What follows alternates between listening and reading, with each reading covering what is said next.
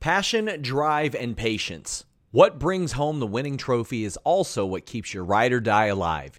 eBay Motors has everything you need to maintain your vehicle and level it up to peak performance. From superchargers, roof racks, exhaust kits, LED headlights, and more. Whether you're into speed, power, or style, eBay Motors has got you covered. With over 122 million parts for your number one ride or die, you'll always find exactly what you're looking for. And with eBay Guaranteed Fit, your part is guaranteed to fit your ride every time or your money back. Because with eBay Motors, you're burning rubber, not cash. With all the parts you need at the prices you want, it's easy to turn your car into the MVP and bring home that win. Keep your ride or die alive at ebaymotors.com. That's ebaymotors.com. Eligible items only. Exclusions apply. Again, that's ebaymotors.com. Everybody in your crew identifies as either Big Mac Burger, McNuggets, or McCrispy Sandwich. But you're the Filet-O-Fish Sandwich all day. That crispy fish, that savory tartar sauce, that melty cheese, that pillowy bun. Yeah, you get it. Every time. And if you love the Filet-O-Fish, right now you can catch two of the classics you love for just $6. Limited time only. Price and participation may vary. Cannot be combined with any other offer. Single item at regular price. Ba-da-ba-ba-ba. I've thought of a way to make this very simple so you will understand. Would you please give me a spotlight? Do you get what I'm saying now? This is not about you. This is about me being in the spotlight where I deserve to be. Hello, welcome everyone to the Spotlight here on Fightful.com. I'm Jeremy Lambert, joined as always by the great Steven Jensen. Shout out, as always, to Big Dick Dave Batista for our intro. Personalized intro by Big Dick Dave. Jensen, how you doing, buddy? I'm doing well. Thank you for everyone who's joining us a little bit early today. Apologize for the start time. I got a little bit of overtime at the shoe job today, so we are doing an hour earlier. If you're coming in at the normal time, you might be a little bit late to the show. You can always go back and watch this on demand. But those of us, for those of you that are joining us today, we do appreciate y'all for the early start time. And yeah, we had a lot to talk about, man, including, I mean, you had some big news yesterday. I mean, we can get that taken care of right off the top if you'd like. Well, I mean, JJ left us a super chat. Guys, leave your super chats, leave your humper chats. Get your question, comment, statement right on air. Help support everything we do here at Fightful. And JJ did leave a super chat. Says, "Hello to my favorite big star and king of the Indies watcher. Only one spotlight to shine this week, and that is Jeremy getting merch on the AEW shop." I'll tell the story quickly because we do have a lot to talk about, and we got a great interview with Titus Alexander airing at the end of the show as well. So like very quickly, people know about the Danielson meme, I guess. It was almost a year ago. I think the Tree Seaman headline was a year ago. It was like September 18th or 19th, I think. So we're coming up on the year anniversary of that headline. And that thumbnail was just great. So I used it for that, and then I just started to use it for other like outrageous things Bryan Danielson would say because it popped me. Like that's all it really was. It just popped me, and then people started to take notice of like, oh, here's this thumbnail with these crazy headlines, and people are like, they always use this thumbnail. And so like earlier this month, I tweeted. It was after the flaccid penis headline, and people were popping over that. And I was just like, just put this image on a t-shirt and make money. And a couple of weeks ago, the official AEW account DMs me, and they're like, where is this like thumbnail from? Like what episode of Rampage is this from? Wait, this and I'm is like, for real? They DM'd you about this? Oh, I didn't know. Yeah, they DM'd me. So I knew this shirt was coming. I legit, and Sean told me about it as well. So I actually knew the shirt was coming. I didn't want to tell anybody because I was like, plans change in wrestling. Sure. But they DM'd me and they're like, yeah, where's this thumbnail from? I was like, oh, it's from this episode. And they were like, thanks. And so, yeah, when I saw it, I had an inkling it was coming. I didn't know when. Obviously now it's out there. So it's cool. It's a nice little pop. I'd like a free one. Everybody keeps saying I should get royalties. I mean, look, if you want to send me royalties, great. It seems like it's going to sell well. I hope it sells really well, honestly, because it pops me. But the fact that like, I don't want to take full credit, but I will take a good chunk of credit. The fact that like this whole thing became as big as it was, and now it's like a t-shirt, kind of crazy, and kind of shows just how stupid pro wrestling is. It's the greatest sport in the world. It's so stupid. Dude, that's incredible. I had no idea that they reached out to you about that. And that's awesome. That's funny that you were able to get a shirt on AEW shop before we could get a Spotlight shirt on Fightful. like for if y'all want those, let us know though, because like I'd love for y'all to get some Spotlight shirts. I'd love to have a Spotlight shirt that I could wear. Vouch for the Spotlight shirt. I'll make sure we get a Spotlight shirt. I'll get the Spotlight shirt on AEW shop. Well, fuck the Fightful shop. With the Danielson face. Yeah, with the Danielson face. Just the spotlight over his face. That would be great. That's awesome though, man. I'm glad I'm marked out huge to see that announcement yesterday. So dude, that was job well done, sir. Congratulations. Just like, I don't want royalties. If you want to send the royalties to the fiance, go for it. If you do want to send me royalties, go for it. Just send me an autographed shirt. Like send me a shirt autographed by Danielson. That's all I want. Okay. Just, if he wants to personalize it with something about tree semen, that'd be great too. But just want an autograph shirt from the GOAT, Bryan Danielson. That's it. I'm not asking for much. I don't feel like I'm asking for much. That's a very fair ask. Very fair ask. Yeah. All right. Jensen, this is a big weekend. This is a monster weekend in the world of professional wrestling. Like we got 3 big shows. We got Clash at the Castle, All Out, Worlds Collide, like 3 big shows. We got the Indies. We got other stuff to talk about. Let's jump right into it. And we're going to start with WWE. You want to be a professional wrestler, or do you want to be a WWE superstar? WWE superstar sounds a whole lot better to me than being a professional wrestler. Roman Reigns and Drew McIntyre headlining WWE Clash at the Castle this Saturday. Roman's been the Universal Champion for 2 years now. He's been the undisputed Universal Champion since WrestleMania. It's never felt like his reign has been in threat for the majority of it. There were moments I bought like Kevin Owens might win, like during the match, because Kevin Owens and Roman Reigns are just great. But like the build up, you knew like they probably weren't going to end this thing. And that was early in the run of Reigns, but it's just like, Kevin Owens isn't beating Roman Reigns. And then even with Brock, Cena, Danielson, Edge, I never felt like, these are the guys that are going to beat Roman. The build up the match, nothing. Drew McIntyre, they've done a hell of a job building this man to make it feel like he is going to get his moment in Cardiff. The training videos, the montages they put together, the video packages they put together, it's a big stadium show. His first win came in front of literally nobody. His second win came in front of a bunch of LED screens. This feels like it could be Drew McIntyre's moment. And I commend WWE on the job they have done in building this and making me feel like, oh shit, Roman could actually lose this thing. I don't think he will, but this build has been great and I'm pumped. I'm really pumped for this match. Jensen, do you think this is the end of Roman's reign? Dude, that's a great question, because if you would ask me this, even just like within the last couple of weeks, I would have still stuck with Roman, but like now I'm getting more and more closer to going with Drew potentially. I mean, it's in the UK. I saw the Broken Dreams video he put up yesterday. Yeah. I mean, that's big. I mean, there's been a lot of demand for him to bring back that theme song, and like, so like he's listening, the company's listening. And maybe this is a big thing for, Triple H, the new regime too. It's like he might be their guy. I mean, and Roman is as well, but it's like maybe in this new era of WWE, there's more than one star of the show, and I mean, if it's going to be anybody, here's the thing. Personally, I think it should be Cody beating Roman. I just think the story is just like better if he beats Roman and Roman hasn't lost the title and like it happens at WrestleMania and all that kind of stuff. But I'm also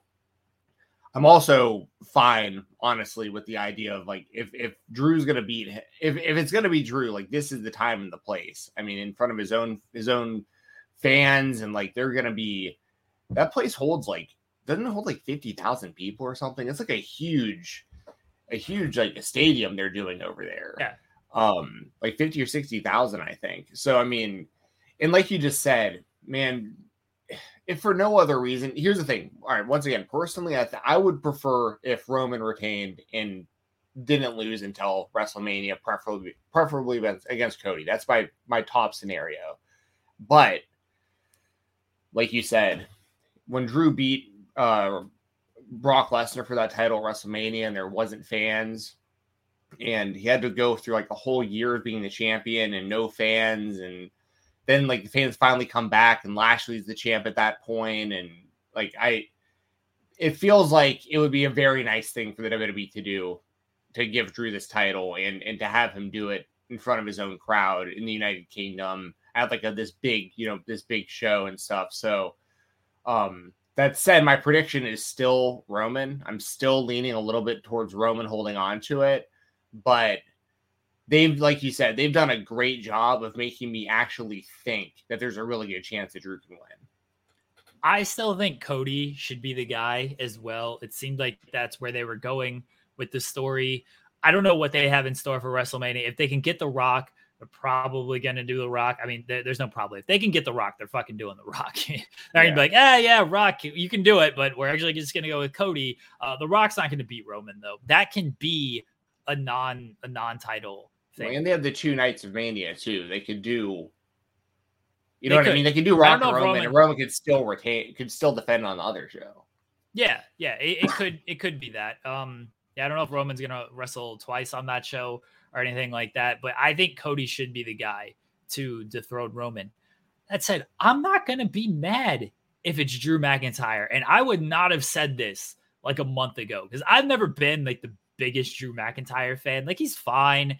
I didn't find like his stuff during the pandemic era. Like, I didn't find that like great or anything. And it's probably because I've had to listen to 3 million Drew McIntyre interviews over the past 2 years, and I've just heard him tell the same stories a million times. Kai has it to kind of where I'm leaning as well. Heavily scripted Drew is boring. This organic feeling Drew is amazing. That's 100%. And like, I know he was saying like during the pandemic era, like, oh, I'm just out there being myself and everything. And, you know, I'm just allowed to be me and it's great. It's like, yeah, but you also feel like it does come off a little too, came off a little too sports entertainer for me. And Drew can't like pull that off like a Seth Rollins. Like, Seth Rollins is like obviously scripted and everything. And this is pre what we're seeing from Seth Rollins now. But Seth Rollins can just pull this shit off because he's a character like that. Drew couldn't really do that as well as somebody like Rollins, especially when he's like trying to be serious, but then he's like cats and kittens and everything. I didn't like that. I didn't like that Drew stuff. This Drew is amazing though. Like they've been telling a great story with this. I'm not going to be mad if Drew wins. I think they're going to get me on a lot of false finishes here. I'm excited for this match. This is the first Roman match I can remember in a while where I'm like, I'm pumped. He could actually lose this thing. Like during when the actual match happens, Roman is so good that I'll buy some of these false finishes. And he's been facing a lot of really good wrestlers as well.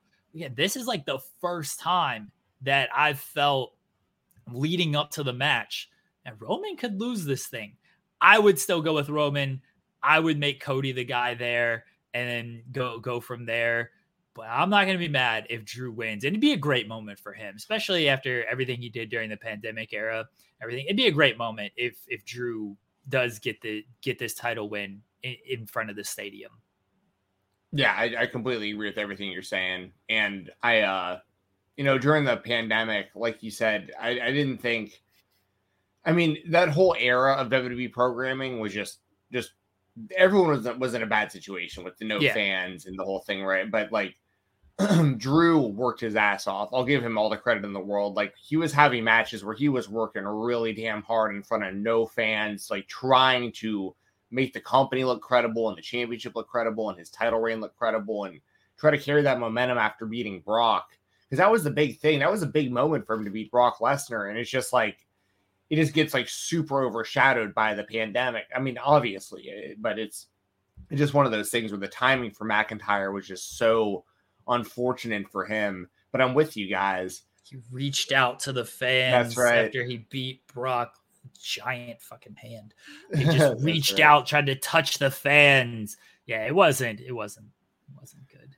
But organic Drew, like this is not just with Drew. This is going to be an overall theme, I think, in the WWE. We're about to talk about it with our other spotlight as well. But like, this is a good sign when you see people like McIntyre having these kind of slight character shifts recently, where you can just tell that they're being a lot more authentic right now than they were before. And I think that's going to be kind of across the board with like all of the WWE right now, which is exciting.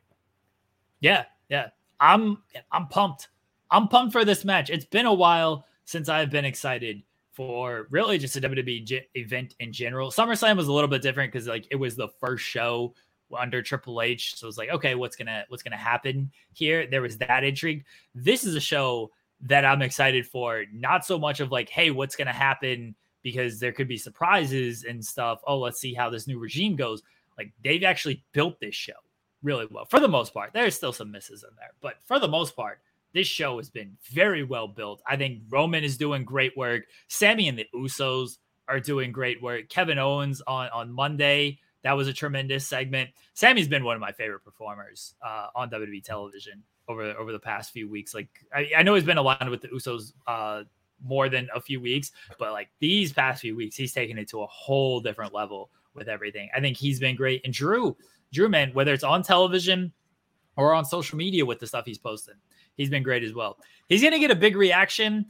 I do think Roman is going to get a big reaction too, though. Like, the UK crowd, I think, is just going to be excited for this match and excited to see the two top guys really in the company at this point. I think they're just going to be excited for it. Drew will be the babyface, but I don't think Roman is going to get like booed out of the building or anything. Yeah. I mean, I don't know, man. I'm interested to hear the crowd's reaction to Roman, because he's so cool at this point and so likable as the champion. But like, we all are kind of fiending to see him lose the title now too. It being 2 years, like, where's this going? Who's gonna get this big rub? Yeah, man, it's good. I'm glad that they've elevated Drew to re-elevated him. He's ever since winning the title, he's been in that upper echelon ever since, like world champion to contender. But for a minute there, he was kind of having to deal with some kind of like mid-card stuff, upper mid-card stuff for a minute. Now it looks like they're like full on, on the gas pedal with him again. I wonder if, like, once again, personally, I'd keep the titles together, but at a certain point, it's like, if they're going to keep the brand split going, they're probably going to have to re-split that unified title at some point. I guess my point of even going there is, like, if they had the two titles, it would be a slam dunk for Drew to be one of those champions right now, and you wouldn't have to end Roman's title run. But they've booked themselves into this position now where Roman has both the titles, and now it'd be really weird if he had like a title match where like you only won the WWE title or only the Universal Championship, but he's still the other champion. That kind of weakens when he loses the other title, in my opinion. So they have a lot of decisions to make when it comes to Roman and his championships right now. But like you've said, this is the best job I think they could have possibly done building Drew into this match. Where it is, when it is, against who it is for this championship. I think it's like, the build has been really good. And like I said, the videos that Drew's been posting on Twitter have actually like really helped my hype level, seeing him posting some of this stuff. So yeah, good for him. If he wins the title, I'll be very, very happy for Drew McIntyre. But once again, like me and you were both saying, I think the smartest move overall is if he retains here and Cody eventually beats him for the title. Probably at WrestleMania, but I don't want any wacky shit either. Don't give me Karrion Kross and his TikTok nonsense. I assume the Usos will play some type of part in it. I assume Sami might play some type of part. Like, that's fine, but I don't need Drew losing because he's distracted because TikTok hits and then he gets hit with a spear or Superman punch. I don't need any of that shit. Just do a clean match. Again, if the Usos interfere, then Drew like takes them out middle of the match and then they keep going. Like, cool. That's fine with me.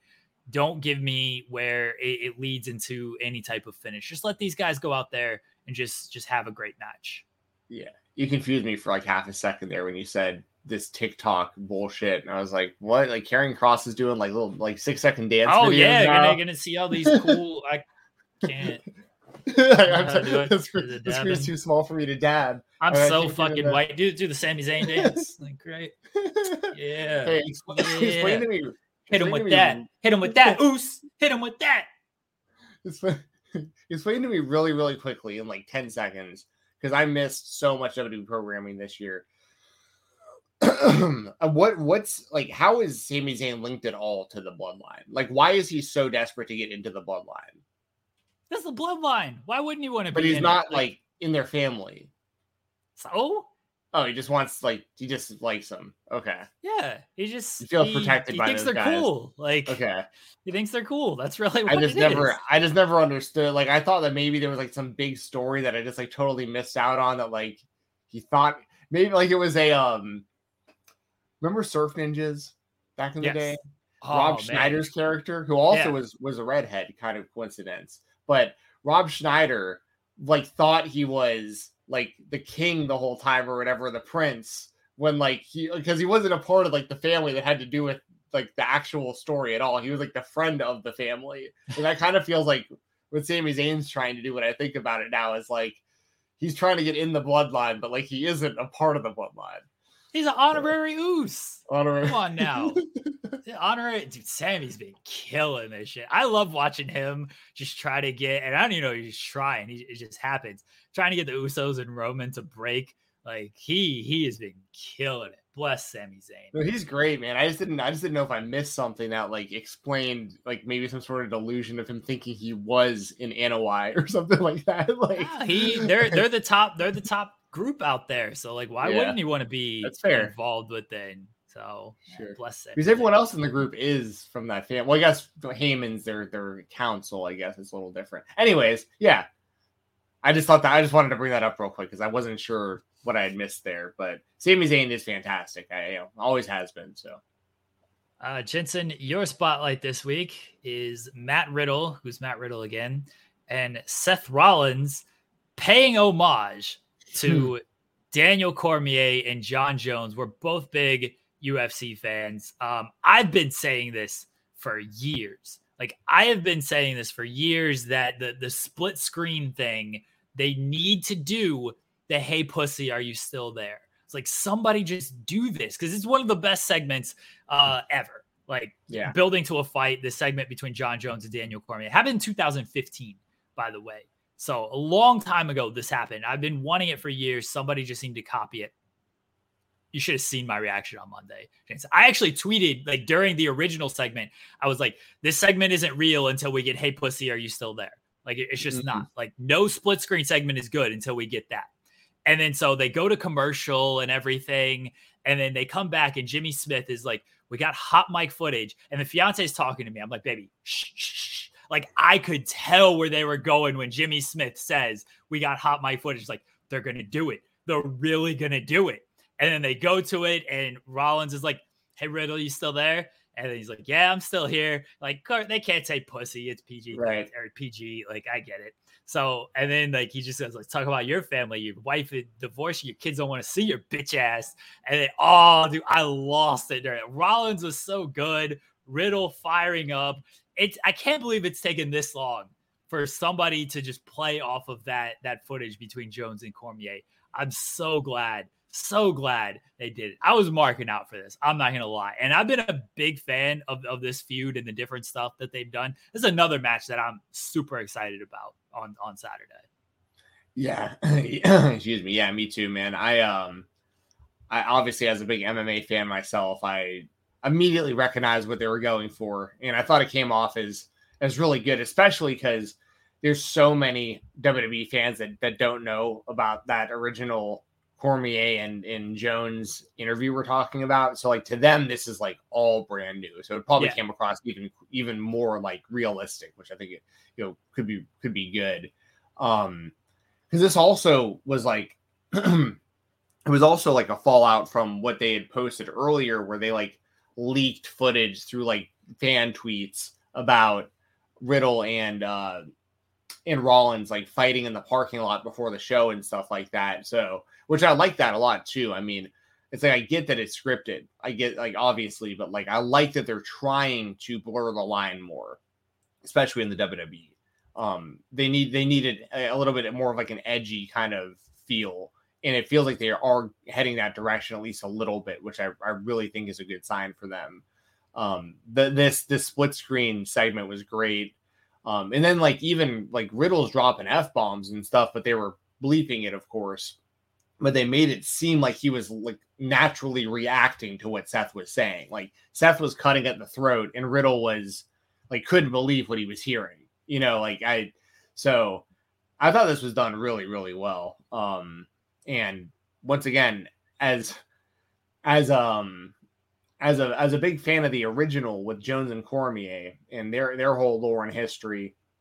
And then it's also just kind of perfect how it's like, Riddle's involved in this with his UFC past, and like Jimmy Smith being like the moderator and like him and his MMA commentary history. And it all just kind of made sense. And Rollins, I think Rollins is such a strange case because once again, considering I pretty much have only watched WWE premium live events for like the last year or so, I've only seen him lose like for like a year. Yeah. Like I haven't seen him win in so long, but it just like doesn't matter because he's so entertaining. Like every time I actually do pay attention to what he's doing, whether it's like the flashy suits or I think like the kind of like laughing, like the Joker gimmick's annoying, but when he's being like this kind of annoying, where he's just like going right at Riddle and like making it personal and being so arrogant. And another thing I loved about this interview was when Riddle's like, "Where are you? Like, where are you?" Rollins' response was like, "I'm right here, bitch. I'm right here, bitch." And then just like, where is that? Just like, "Right here, bitch, come find me." It's just like, dude, that's such a pussy move. Like to call someone out, they say, "Where are you?" And you're like, "I'm right here, come find me." But they won't tell you where they are. Like I thought that was really well done. I think Seth's really, really finding his like real niche, like as this character that he is right now. Like I think that it was kind of all over the place before with the suits and the new theme music and the Joker and like the losing, but in the Cody stuff. And now it feels like he's really like locked in what this character should be to me. And honestly, I think that Riddle should win this match because I think it's a bad look for Riddle as a babyface, like to have someone say all this about you, then you still lose. But and Rollins can obviously afford to lose because he's lost so much, but he does need to get some big wins again because Rollins with this character and with his background and being a former champion and his talent and his veteran status, like he should be on the same level as like Roman and Drew and Cody and those guys. So like he does need some big wins. But I'm excited about this one. This is another one at Clash of the Castle that I'm like, I'm really excited for this match happening. I think Rollins has been the best overall performer in WWE this year. Even like I understand the we might not be able to get into the early stuff and the character has been all over the place. The losing, yes, not great, but just the way he sold a lot of these matches, like the actual matches, the Roman match was great until that finish. All three of the Cody matches, we like grabbed the rope or whatever, right? And like it was a DQ, yeah. Right. Yeah, Roman just beat the shit out of him with the chair. All three of the Cody matches were great. Yes, he should win a little bit more, but like as a television character, as a wrestler, his performances have been fantastic. And Rollins, like I said earlier, he's a guy that can pull off the WWE character work stuff because he's that good of just a performer.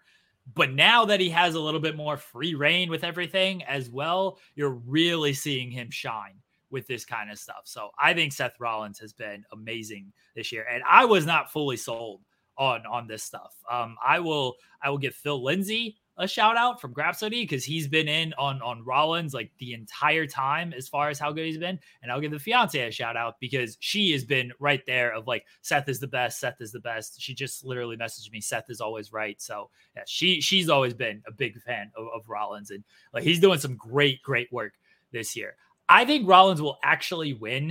He won it by DQ. Like no one, right. I get that, but no one's thinking like, oh yeah, Rollins won that match. I think Rollins is going to win on Saturday because I don't know if this is going to be the end of this. I feel like they might do one more. Extreme Rules is the next pay-per-view. makes sense for these two to fight in some type of like stipulation match. And I've seen people mention that the fight pit might be a thing. That'd be great. Can see that coming to the main roster. So I think they might have another match at Extreme Rules. In that case, I would have Rollins win here. Do some underhand tactic stuff. Like I'm cool with that. He's a heel. So I think Rollins is actually going to win on Saturday. And I would have Rollins win on Saturday, especially if they're going to do another match, even if they're not. I think Rollins just kind of he doesn't necessarily need it because he's so good he can afford some losses. I think he's just kind of earned it with how good he's actually been in these segments. And that's why I would give it to Rollins. And people are saying like, oh, it's fake. It's scripted. Like Riddle approved the divorce shots and the kids shot. Like, yeah, no shit. Like Rollins ain't going to go out there and go into business for himself or anything. But one, he still has to deliver the line. And Rollins delivered it with such conviction that you believed it and that it was like, it came across really well. And you're right about like Riddle's reaction to it. Like he played that off really well. We know there has been real life heat between these two. Like Rollins said a few years ago, like he didn't want to work with Riddle because of the shots his wife was ex-wife now, I guess, was taking at Becky and everything. They squashed it. Good on them. They're doing business together. And like, okay, it's scripted, it's approved, but like they're still going out there delivering these lines and they're still like willing to go that far with some of these lines. Everything MJF says is scripted, but I guess not one of the promos, but he's still got to go out there and do it. So I don't care if it's scripted. Television, movies are scripted and they take these shots. It's still great. It's still compelling. It's still good shit, pal. And I thought this was good shit, pal. Yeah, totally agree. Should be great. And speaking of Phil Lindsay, that shout out, I met Phil at Terminus. Him and Will were both there at Terminus 1. This was already a while back now, I guess. But Phil told me, he was like, man, I really respect you for like always having like Cody's back online, because like that was when Cody was like getting a lot of heat, especially around then. And he's like, yeah, man. I'm like, it's the same with me and Rollins. He's like, no matter what, like I'm like I stick by Rollins, and people come at me, and like, it's cool to see people that like stick by, the people they're a fan of. And I was like, that's cool, man. It's cool that you, I thought it was cool that he noticed that. I was like, yeah, man, I've got his back. Like, unless I'll support people I'll support people I'm fans of until they give me like a real big reason not to, you know what I mean? And like, for him, it's Rollins. For me, it's Cody. Everyone's kind of got their people that they're, big fans of. So, it's cool to see Phil like always have Rollins back, and now Rollins is like really thriving. And now it's going to be funny watching all these people turn, because all these people are going to become Rollins fans that weren't before. And he's going to be there just like with me and Cody, all these people hating on him, and now everyone loves him again. And it's like, I never stopped. Like, you know what I mean? Like, so I think that's dope. Phil is the best. Everyone check out Grapsody Saturdays at noon. I don't know what their schedule is this week, because I know at least Will and Phil are in Chicago for All Out, but I assume they have something. I actually know something they have. I will not spoil it because I don't want to get Will Washington yelling at me anymore, but I do know they have something planned that people will enjoy. Well, they announced one thing, didn't they already? What did they announce? The guest? Is that what you're talking about? I assume I think they've announced that. Okay. Well, I don't want to ruin it if it hasn't been announced if it got leaked, but I think I know who they got a guest coming on the show. That's what you're getting at, right? Yes, they do have a guest coming on the show. Nationally televised guest. Yeah. Oh, if they've announced it, then we can say it. I think they've announced it. I don't know. Now because I can't remember if someone told me this or if I saw it on Twitter. So I don't remember. I'm gonna go to the Grapsody Twitter, yeah, and that way. Okay, so JJ says Friday is Grapsody, so there you go. Yeah, because the UK show, that makes sense. Okay. Well, hey, Saturday morning you can watch me, Doug, and Rob on the Fightful gaming channel at 11 a.m. Bro, we'll be the new lead-in to Grapsody, like an hour. We're starting an hour before them, and then ending right as that show ends. But this weekend will be a little different because we'll be at 11 and they'll be on Friday. But okay, so they have announced this. Okay, it is Swerve. Yeah, Swerve is on the show as an interview. I saw it in the StreamYard, and I didn't know if I see it in the StreamYard, so that obviously gives me access to know like what's happening there. So yeah, I didn't know if that was actually announced though. So yeah, Swerve's on the show. I didn't want to spoil it. I spoiled that one last time when I wasn't supposed to say anything. So I didn't need Will coming on here and be like, well, thanks, Jeff. This show is sponsored by BetterHelp. If you had an extra hour in your day, what is the first thing that you would do? Read a book, take a nap, play some video games, do something for a friend, volunteer. A lot of us spend our lives wishing that we had more time. But the question is, time for what? And if it was unlimited, how would you go about using it? The best way to squeeze that special thing into your schedule is to know what's important for you and to make it a priority. And therapy can help you find what matters to you so you can do more of it. Therapy is so valuable. It's gotten me through some tough times, really helped me reflect on things that are important, specifically with BetterHelp. If you're thinking about starting therapy, give BetterHelp a try. It's entirely online, designed to be the convenient, flexible, and suited to your schedule. This is so beneficial when you've got that crammed schedule and you can't even imagine finding that extra hour. You can do it all from home. Fill out a brief questionnaire, get matched with a licensed therapist, and switch therapists at any time for no additional charge. Learn to make time for what makes you happy with BetterHelp. Visit BetterHelp.com/Fightful today to get 10% off your first month. That's BetterHelp, HELP.com/Fightful. It's so flexible and it can help you find that social sweet spot with BetterHelp. That's BetterHelp.com/Fightful. What's so special about Hero Bread's soft, fluffy, and delicious breads, buns, and tortillas? These ultra-low net-carb baked goods contain zero sugar, fewer calories, and more protein than the leading brands, and are high in fiber to support gut health. Shop now at hero.co. Thanks for, once again, Swerve coming out here. Yes. So, yeah, that's badass. That's great they're getting Swerve on that show. Awesome. Yes. Swerve's going to be in action AEW. Let's move on to AEW. Well, Cody, we will get to, let's do it real quickly. Let's top 3 matches you're looking forward to this weekend from Cody. Mine are Rollins, Riddle, Danielson, Jericho, just because I really like Bryan Danielson. And I want to see how Garcia factors in on that as well. And the trios match are probably my 3. And there's some good stuff on Worlds Collide as well. I'm just not as invested in that because I assume the trios match is going to be Elite versus Dark Order. So I'm really looking forward to see how that plays out. Those are my 3. I'm trying to pull up the Worlds Collide show real quick. You know what? I'll go with if I only had to pick 3, I'll say I'm with you at Danielson Jericho for Jericho's the GOAT for me. Danielson's the GOAT for you. Like that's a big match. And we haven't seen it in a long time. So I'll go with that as one. I'll go with Drew and Roman. And the other one, a sleeper, I'll go Gunther and Sheamus for the Intercontinental. Oh, fuck. Yeah, in the UK. That'll be bang. Yeah. That actually I think is going to be match of the night. Yeah, they're going to beat the hell out of each other. They are. Man, that's going to be such a great match too. There's so much good wrestling this week. There really is. There's much UFC. We got Surreal Gone versus Tai Tuivasa for free this weekend. Like that's some great stuff. There's probably indie stuff that I'm totally missing that I have written down on my calendar that I'm not even thinking about right now. The Life of Cole Radrick just dropped on IWTV. Y'all can check that out right now. It dropped at midnight. Use code Fight Talk. We got a bunch of stuff going on. Let's go on to, we got a lot to talk about when it comes to AEW. So here we go.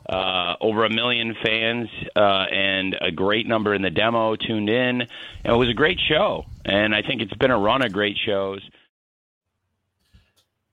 Punk and Moxley 2 headlining AEW All Out. Jon Moxley came out last week after, kicking the shit out of CM Punk and beating him in less than 5 minutes, squashing him. He comes out at the start of the show last night, just says, here's an open contract. Somebody sign it. Let's fucking fight. Leaves it in the middle of the ring. Takes people way too long to come getting the contract. These fans in Chicago, they're all cowards. They should have jumped in there, should have grabbed this contract to fight Jon Moxley. All the people in the back, they were just sitting in the ring. Go out there and grab it. Ace Steel finally comes out, and he grabs it.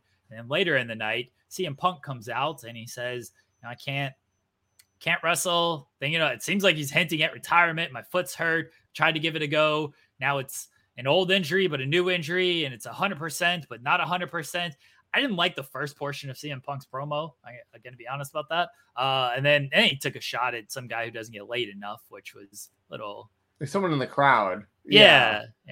He was heckling him. I don't know. Just... come on, what are we doing there? Ace Steel comes out, cuts a very fiery promo. I love this promo by Ace Steel. It's like, remember who the fuck you are? Like, go out there. This is Chicago. Kick John Mox's ass. And then Punk does this big rah-rah speech after his hero, Seth Rollins. He does this big rah-rah speech, gets the Chicago crowd all fired up, goes into the crowd. And here we go. CM Punk, John Moxley too. First, what do you think of the overall segment and how they got to Punk Moxley too? I mean, I like the callback to Ace Steel. I mean, I think that's cool. It would have been cool to have Cole Cabana involved in this too, but I know that I get it. I get it. I'm just saying, it could have been done, but I understand why it isn't. I'm just, but having Ace be a part of that, that's cool.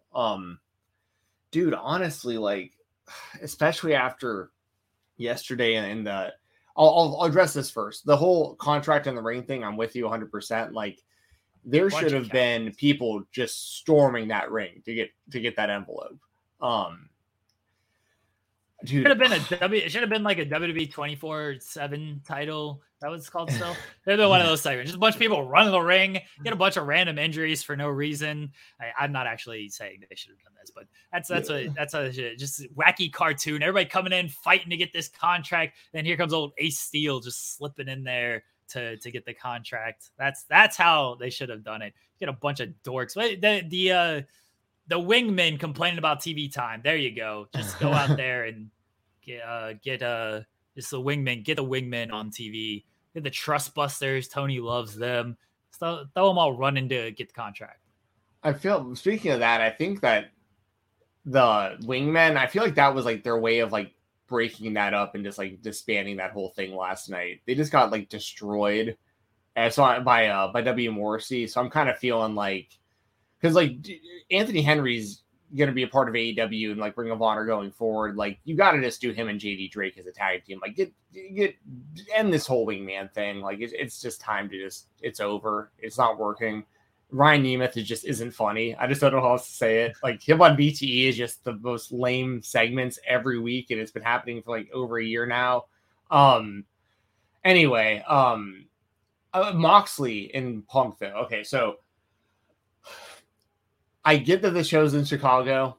I get that CM Punk is this big star, and his work in AEW has been fantastic. The Kingston stuff and the Darby stuff and the MJF stuff and so on and so forth. I mean, I'm going to give CM Punk all the credit in the world. I would much rather have John Moxley as AEW champion right now, though. I'm not going to lie. I think that he completely validated his interim title run by beating Punk, and now I just look at that whole thing as him just being the champion the whole time. I don't really attach an interim to that since he did beat Punk, especially the way that he did. And I just love the dynamic of Moxley just being this dude who's in it for the love of the game. He's out there wrestling, defending the GCW championship. And that's another thing that has to be taken into account real quick is he's not going to be able to lose the GCW championship until he's lost the AEW championship. I don't see Tony or anyone signing off on the idea of Nick Gage pinning John Moxley while John Moxley is still the AEW world champion. So Moxley should be fuck it, I'm putting Gage over before I'm putting over anybody in this company. Well, I don't think Moxley would care. I think Moxley would be fine with putting whoever over, but it's Tony, you know what I mean? Being what kind of look is this for my company when my champion gets beat somewhere else? But so I just want to throw that out there too, because there's more than just the AEW title at play with this, because if they are going to put the belt back on Nick Gage in GCW, which is what I feel like they're heading towards in October, then he has to lose the AEW title before that. So that might be a little bit of foreshadowing that is going to be happening. And it's Chicago. I like that they've built the seed of doubt, I guess, of before it was, well, of course Punk's going to beat Moxley in their original match because Punk was only out because he was injured. He's going to unify the titles. Moxley was just kind of a placeholder. And then Moxley just squashes them in like 3 minutes. And now it's flipped a little bit to where it's like the seed of doubt is, well, is CM Punk healthy enough? Is he going to be able to beat a guy who just destroyed him? And now it's like the it all being amplified because it's in Chicago, in his hometown, where CM Punk is, a god. So the dynamic's very interesting. I have to predict CM Punk will win. I can't imagine that he's going to lose with it being in Chicago. But honestly, if it was anywhere else, I think that there's a chance Moxley would retain here. But I think that, with it being Chicago, Punk gets the belt back. Maybe this is when MJF returns, like Punk wins the title and then MJF just beats the hell out of him in front of the Chicago crowd and they all just boo the shit out of him. Like, I don't know, but long story short, personally, I really dig what Mox is doing. I'd like to see him continue as the AEW champion. He's similar to a McIntyre situation himself, being the champion throughout the pandemic, and now he's getting to have like an actual title run in front of fans, and I think it's working really well. But CM Punk is still CM Punk. He's still super famous. He's still at the top of his game. He's doing great work. It's in Chicago, so I mean, I've got to pick CM Punk as my prediction. But I have a lot more. There's a lot more in my head going into this than there would have been had they not had the first match. So I think it's actually worked out pretty well how things have like played out heading into this match personally. I think this segment and certainly this match with the way they've set it up kind of only works in Chicago. And look, that's how they played it. I'm not saying, it's in Chicago. So they laid that part out very well. And that's why they did it. Am I the biggest fan of the way they got there? No. I would have much preferred just, hey, CM Punk, he's back. He's healthy. He was on the run of a lifetime before he got injured and everything. One loss, he avenged that loss. Jon Moxley kicking everybody's ass. Like 2 Titans colliding. Here we fucking go in the biggest main event, arguably in AEW history. I mean, Hangman and like Omega was a better story, but like as far as just like star power and just 2 guys looking for a fight and everything, like Moxley and Punk was that match. And then they did it on free TV. Moxley won in 3 minutes. And now the story is, hey, CM Punk was like 2 seconds away from retirement, it felt like last night. And then Punk lost to MJF in Chicago. But he was like 2 seconds away from retirement. And then Ace Steel comes out, cuts a great promo, fires him up. Punk gets fired up. It's a very underdog. And this is what we talked a little bit about last week, is like they're going to make CM Punk sort of the underdog because his foot hurts, but it's like Chicago tough and everything. Look, we've seen this in a million sports movies. It's the guy who the team, they get their ass kicked in the first thing. And then it's like, oh, we can't beat him. Why try? And they get this big rah-rah speech from somebody. And here we go. Like, we're going to do it now. This is our time. Like, it's a fine story, but do I think it's the better story than just 2 Titans clashing for the first time and who is the better man? No, I think that would have been the better story. I don't know how well this is going to do on pay-per-view. Honestly, don't really care. It's not like AEW is going out of business or anything. So whatever. If it does well, great. If it doesn't do well, maybe they should have stuck with the original plan of just, let's do this match the first time and build it up to be this big thing. Let's see who the better man is. I didn't like the first half of the promo. I thought Ace Steel's part was good. Punk firing up Chicago was fine. I would prefer Jon Moxley to win because I think he's just a better performer right now than CM Punk. I assume CM Punk will win. And that's the other part that I'm not like a big fan of is like, why do the unification match, have Moxley win in 3 minutes and then Punk beats him, even though he's like kind of hurt, but maybe not really hurt. And then, okay, now you just kind of hot potatoed the title a little bit when you almost didn't need to, just to tell this underdog story in 2 weeks. Like, that's the part that I'm not a fan of. I'm honestly, I'm not a fan of it. I think they could have done this a little bit better, but I'm looking forward to the match, especially if we actually are going to get a big time match out of it, which I assume we will. CM Punk, I've said this before, like I've been rewatching a lot of his AEW stuff.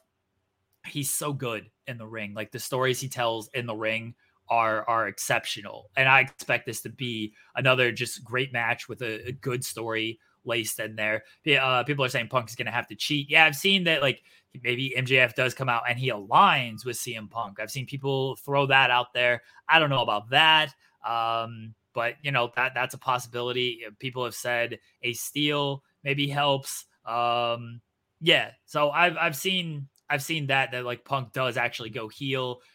Chicago's going to cheer him, but everywhere else he's kind of a heel. So I've seen that. I think he's better off as a heel. I still think you could have gotten there just building it up, almost Rock Austin-esque. And obviously the Austin heel turn didn't go over too hot, but Austin showed no like big inkling of a heel turn. And the way they did that was, I don't think the idea behind it was bad. I just don't think anybody wanted it at that point.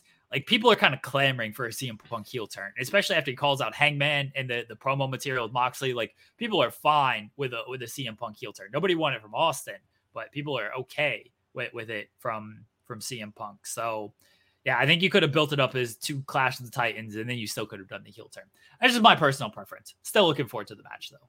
Yeah, I totally get all of that, and I'm with you with most of it too. I just kind of accepted it for what it is, I guess, and like that's. But I think that I think the match is going to be good, and with it being in Chicago, the atmosphere is going to be crazy. Can you pull up the super chat, but the message from Kai about Bobby Boucher real quick? Yeah, can you pull that up on the screen? It says, remember when Bobby Boucher showed up at halftime and the Mud Dogs won the Bourbon Bowl vibes, which is a line from the Water Boy. All this talk reminds me very much of D2, the Mighty Ducks. This is like John Moxley's Team Iceland, and CM Punk is the Ducks in Iceland. You know, beat the Ducks down in the first matchup, and then in the finals, the Ducks got their revenge, got the big W. When the roosters are crowing and the cows are spinning circles in the pasture, Ducks fly together. Ducks fly together. Yeah. Let's go. So quack, quack, quack, quack, quack, quack, quack. Let's go, chat. Quack, quack, quack. But yeah, it's Rocky 3. You know, Rocky gets his ass kicked by Clubber in the first fight. Mickey dies. He goes to train with Apollo, and then Rocky comes back in the second fight and win. Like it's 90% of sports movies out there, right? Yes. Maybe that's a high estimate, but yeah, it's a sports movie. That's what they're going with here. Fine, not my personal preference for this type of thing. That's all. Let's understand. We got a couple of quacks in the chat. Appreciate y'all. Let's go. So that's just, I'm looking forward to it though. Should be fine. I would go with Moxley. I think you would go with Moxley as well, but we're both kind of picking. We're both picking Punk. As far as like Wrestle Rumble is concerned, I'm picking CM Punk, but like my heart is with John Moxley. Yeah. Grant B just says, shout out Fred Durst. Yeah, I think Fred Durst should be booking the NWA if you're going to go with a washed music person. Oh, not washed. Don't call Fred Durst washed. Come on, man. Get out of here. That new album wasn't as bad as what people say. I'm not going to lie. It's actually not too bad. But Fred Durst, yeah. You're a Limp Bizkit fan. How are you going to say that? Yeah. I love Limp Bizkit when, early 2000s and everything. I ain't trying to listen to Limp Bizkit in 2022 the same way I'm not trying to listen to Smashing Pumpkins in 2022. Same way I'm not trying to watch wrestling put on by the owner of the Smashing Pumpkins in 2022. Fred Durst running a wrestling company would be fucking hilarious. So I'm for it. I'm fine with that. He should be. Freddie Prinze should give him the pencil. Yeah, he should. True, Freddie. Yeah, all of Limp Bizkit should be in the WWE Hall of Fame for sure. Like there are people that are less deserving than Limp Bizkit that are in my opinion. It is just one of those days. You know what song I listened to completely off the rails right now, and shit, now the name escapes my mind. But just think about it. I can't think of the name of the song. That song's really good though. Yeah, now I'm gonna you and me. Rearranged. Yeah. That's a great song. Everybody should listen to it. To Limp Bizkit. Okay. Yeah. Kenny Omega, Will Ospreay. This is my spotlight. They had the big trios match last night. They had the big trios match. They finally interacted after years of talking shit on Twitter and interviews and social media and various, even on television. Like after years, finally got the big Omega Ospreay interaction last night in the trios match. The Elite won, as I think most people expected, over the United Empire. Here's my hot take for you, Steven Jensen. Mm-hmm. Kenny Omega is head and shoulders above Will Ospreay as an in-ring performer. Head and shoulders. I don't think there's a debate to be had. I think Omega is that much. When he says that he's that much better, I think it's true. And I think Will Ospreay is a great performer.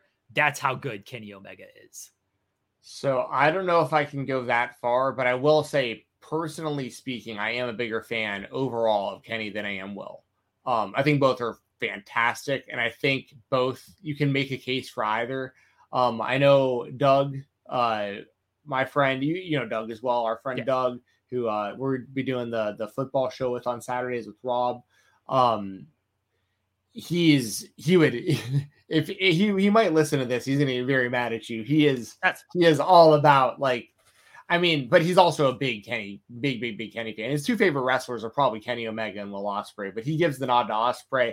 There's a lot of people that give the nod to Ospreay right now, but dude, what a great position to be in as a wrestling fan, though, where that's the debate. It's worst case scenario, we're debating about two wrestlers that are insanely talented. At the end of the day, we just want to see them wrestle each other one-on-one. And I'm sure that'll happen at Wrestle Kingdom. That's got to be the place. But I think that's that feels like the big Wrestle Kingdom match, because we're going to get it one-on-one at some point. That last night was just a taste, and their interactions were great. I absolutely love the spot where Ospreay does his flipping to the outside and Omega catches him in the snap suplex and looks at the camera. Is like, fuck am I supposed to do? Just stand here and let him hit me? No, I'm not doing that. So great. Shit like that is why I think Omega is he's head and shoulders above Ospreay. He's just better. He's a better storyteller in ring, the way, once again, selling all of his injuries and everything, running out of fumes at the end of the match, needing help up and everything.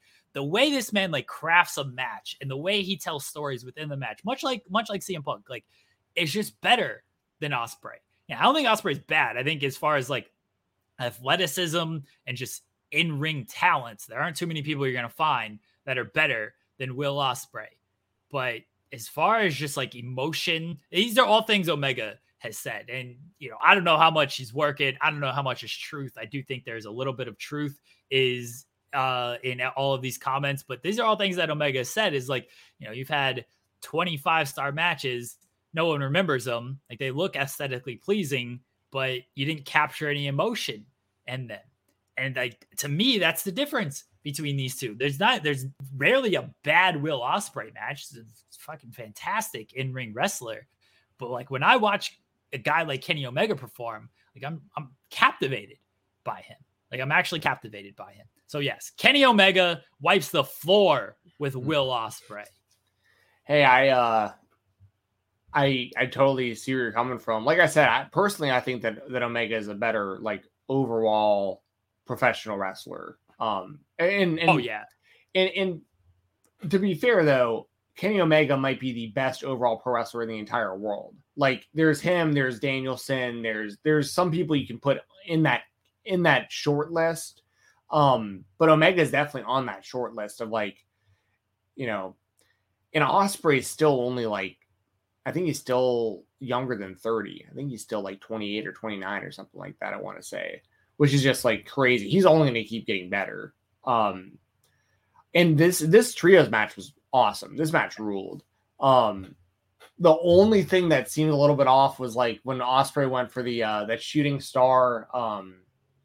The spike pile driver. Yeah. He messed that one up. Yeah, he kind of landed on his face, which looked a little strange. He headbutted the Jackson. I forgot if it was Matt or Nick. He just headbutted him in the back. Looked very awkward.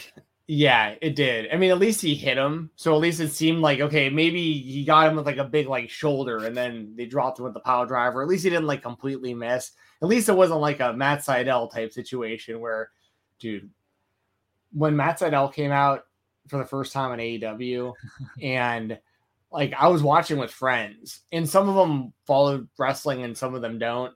And Sydal comes out to the ring and on the way to the ring, I'm like, oh dude, like guarantee you this guy right off the rip, this guy's gonna hit this like 6 shooting star press. Like you guys are gonna like think this looks so cool.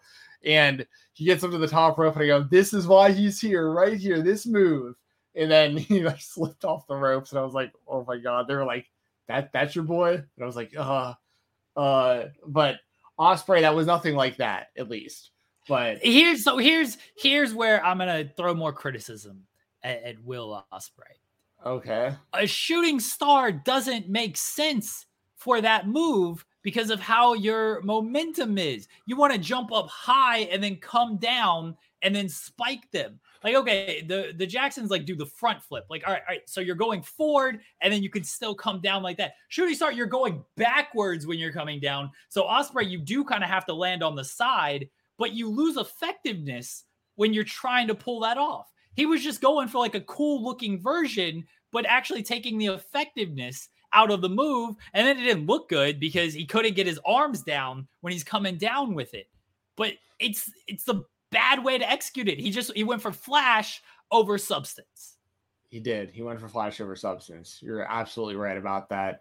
Now, if he would have nailed it, it would have looked really cool. So it would have looked cool. Like I agree, it would have looked cool. But this is what I'm talking about, and it's very minor nitpicking things. Like Will Ospreay is gonna get on Twitter and bury me or some shit. But like this is what I'm talking about, though. When you're talking about the top of the top performers, you look for these minor things of like why is this person better than this person? What is the little detail that makes this person better than this person? And things like that are the things that I look at. That's fair. I think that's totally fair. And for what it's worth, once again, we agree. Like, I think that if I had to build a company from scratch right now, and I had to choose one person to start with, and it was either going to be Omega or Ospreay, I'd pick Omega. But once again, I'd pick Omega over like most wrestlers. Like, fair. There's very few I'd pick over Omega. And Ospreay could get there. Like, he still has plenty of time to get there. Yeah, he does. He does. Yeah. Yeah, this is not a knock on Will Ospreay. I hope people realize I think he's fantastic as an in-ring performer. But yeah, just when you're looking for these things of what separates the top from the top, these are the things that I'm going after. Ospreay's great. He's definitely not the guy people think he is from like all the gifts and stuff. Like if you're still holding on to that, you just haven't caught up on Will Ospreay. And yeah, he's 29. A lot of these wrestlers really don't come into their prime as like performers until their mid 30s. So Ospreay's this good. And I do think as he loses maybe a little bit of the athleticism and isn't able to do some of the stuff that he can do now, he will start to incorporate more of the storytelling elements in there. But right now, Kenny Omega is right about him that it's easy for him. He relies on that stuff. And Omega is better when it comes to actually captivating, getting emotion, and telling stories in the ring. Yeah, I'm with you. And once again, last night's match was awesome. Can't wait for them to run that back as a singles match. And like we both said, we're assuming that'll probably happen at Wrestle Kingdom, which is the place that it makes the most sense for it to happen. So let's move on, Jensen, to our other spotlight. Our product is what it is. We're going straight up the middle. For some reason, you want to talk about this NWA show that was 2 nights and featured 1,800 matches that I won't remember and don't remember. But the main event was Trevor Murdoch against Tyrus. Take it away, Steven Jensen. Yeah, so, we've been covering this a little bit heading into it, like for a few weeks. And I'm going to say this. People are going to think I'm insane. I don't think the match was that bad. I really don't. Sure. Honestly, like the expectations I had going into it, I was expecting it to be way worse than what we got. So I want to give the credit where it's due. That was probably the best match I've ever seen Tyrus have. It wasn't some 5-star classic. Okay. It wasn't even a listen. classic. No, I'm about to say like this is the best way I could probably describe it. It far exceeded my expectations. It was way better than I expected it to be. 3 out of 10. You know what I mean? Like I was expecting way worse than what we got. So I want to give a lot of credit to Trevor Murdoch because he is underrated in my opinion for like the work he's putting in and like he fits the NWA brand perfectly. Like I understand why Murdoch's. Well, there's not a whole lot of options, in the NWA right now for who they put the title on, and I get Murdoch being in that spot. Like I've said it before, I like Trevor Murdoch more than most wrestling fans probably do. But I have to give some credit to Tyrus. I have to. It's a two-way street, and usually it's absolutely terrible, and all he does is just barely move around and just does the heart punch. Big bark out moment for Murdoch kicking out of the heart punch, by the way. That was huge. So Murdoch kicked out of the hard punch. He won the match. Tyrus finally got pinned. I think he had been completely undefeated in the NWA up to that point, from what I can remember. So yeah, I want to throw it out there. Murdoch retains. A lot of people's fears did not get met because a lot of people were like dreading that Tyrus is going to win this thing, and he didn't.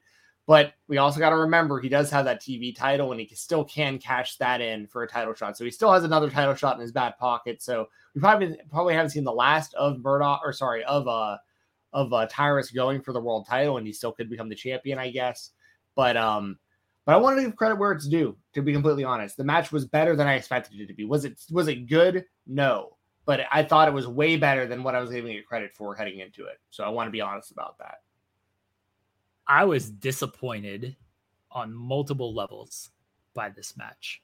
One, that it wasn't as bad as I was hoping it. Right. Because it was fine. Like there was nothing wrong with it. They worked hard, man. They did. They tried. They were out there trying. It was fine. Again, I didn't want fine. I wanted awful. I wanted Tyrus to trip over himself and I wanted this to be the worst thing ever. Because then I could at least make fun of it. I get some enjoyment out of it. You just go out there and you just have a like basic wrestling match where you do the bare minimum, like nobody screws up and it's okay. Like, all right, sit here and just be like, yeah, fine match, whatever. So I was disappointed that it wasn't worse. That it actually did exceed my expectations. I was disappointed on that level. 2, I was disappointed Tyrus didn't win. Because if you're going to go with this shit, go full bore with it. JJ says that Billy Corgan is a coward. He is. I was watching this match. I was cheering for Tyrus, baby. Like I had it on. And like when he hit that heart punch, I was like, let's go. Here we go. We got it. And then when Murdoch hits the first bulldog and Tyrus kicks out, like, oh no, what are we doing? No, I thought he was going to lose on that one. Tyrus kicked out. I was excited. Then he hit the other ones. Like, oh, he's going to win. He won. If you're going to go with this, if you're going to be just like whatever the NWA is supposed to be, the straight up the middle, then just do this dumb shit that has people talking and laughing. People aren't watching. People are not really paying attention to this stuff. No offense to the NWA. They're just, nobody's really caring about this stuff. Do dumb shit to maybe pop whatever the rating is on YouTube of like, let's tune in and to see how bad this is. Give me exceptional wrestling, which we're getting right now from WWE and AEW, which is great. I think the industry overall, because the top 2 companies are doing very well, the industry is very healthy right now. I think for the most part, the independent scene is doing well. Give me exceptional stuff or give me shit that I can just make fun of and have a laugh at. Like, that's what I want.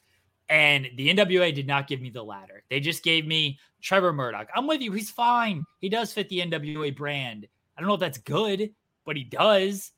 And just give me shit that I make fun of. Yes. Control Your Narrative showed up.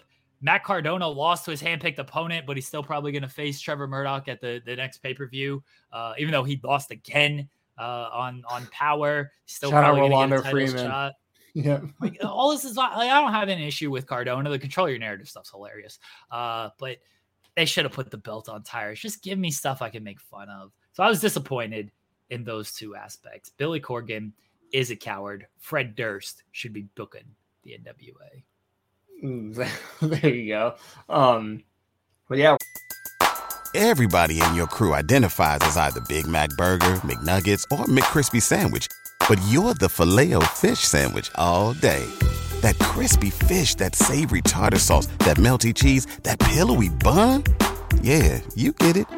Every time. And if you love the Filet-O-Fish, right now you can catch 2 of the classics you love for just $6. Limited time only. Price and participation may vary. Cannot be combined with any other offer. Single item at regular price. Ba-da-ba-ba-ba. Rolando Freeman has been getting some big W's over. What was up with the end of this thing too, where like Trevor Murdoch is like trying to put him over and Tyrus is flipping the table. Oh yeah. And Murdoch is like, oh, well, he's being a bitch. Like, what was that? That was insane and stupid.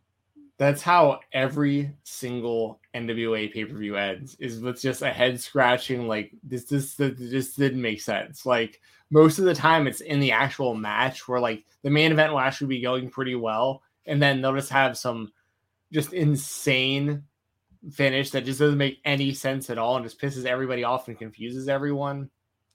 This was kind of that. Like, yeah, he like Tyrus loses, holds Murdoch's hand up, looks like he's like kind of pseudo babyface turn in front of everybody, giving him his credit. The show ends with Murdoch, his hand up, and everything's good.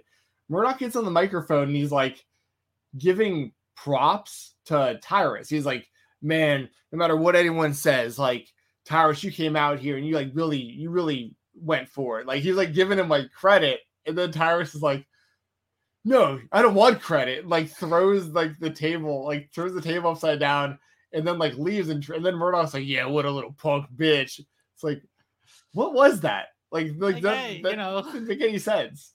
Good job, good effort, you little bitch. Like it just very Thought strange. Compliments. They didn't follow up on it on Power or anything. I don't know if it was planned or not. Regardless, like this is just dumb. Just if it wasn't planned, then neither guy looked all that great. And if it was planned, maybe follow up with it and put the belt on Tyrus. That was weird. There's your NWA 74 recap. We talked about it. I can't believe you made me talk about this. Shit, there was a lot of matches. I watched all of it. Didn't need it. Reviewed it on the Weekender. If you don't want like full recap of that, check out the Weekender from this past Sunday. You can hear all my thoughts on NWA 74. Didn't need it. We need your review of it. We didn't need Thanks. 2 nights of these shows. I said that beforehand. We didn't need 2 nights of this. My spotlight is Lady Frost not getting her release from Impact Wrestling. And I got an issue with this because, so here's Sean's report. Go to Fightful Select. It's been less than 24 hours, so I feel I can just read this entire report on air. She's commented on it publicly. She hasn't gone like full details, but she has, if you go to her Twitter, she has said some stuff about it. So real quickly, Kate says, Tyrus is the Joker. Sure. If AEW, if they want to get some laugh pops out of me, put Tyrus as the Joker. Yeah, Shu is the Joker. Kate will get that. Bob O'Neill's nemesis, Shu. What did you say right before this? There was something I was going to add to that. Oh, with Impact. Yeah, with Lady Frost. I feel like I've seen her tweeting about this like well before that she was trying to get out. I feel like that was like already a known thing. Was. Yeah. Okay.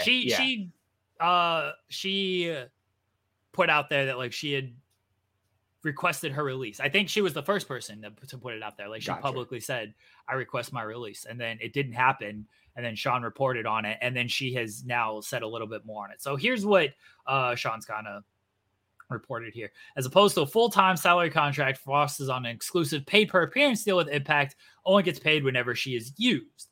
She's not been at recent Impact tapings. There's no creative plans for her at the moment. We've been told she's made it clear via numerous avenues that she wishes to be released and requested her release directly to Anthem's president and CEO.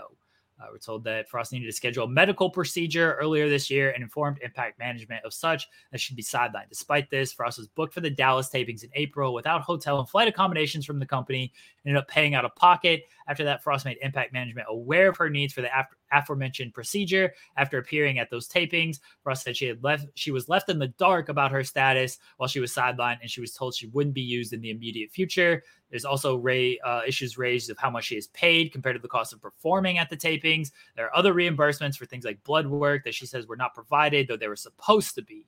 It says one note was that one meal is generally provided during a 12-hour workday during tapings. There are also unpaid travel accommodations that Frost said effectively costing her money to work the tapings for a company she felt doesn't value her health.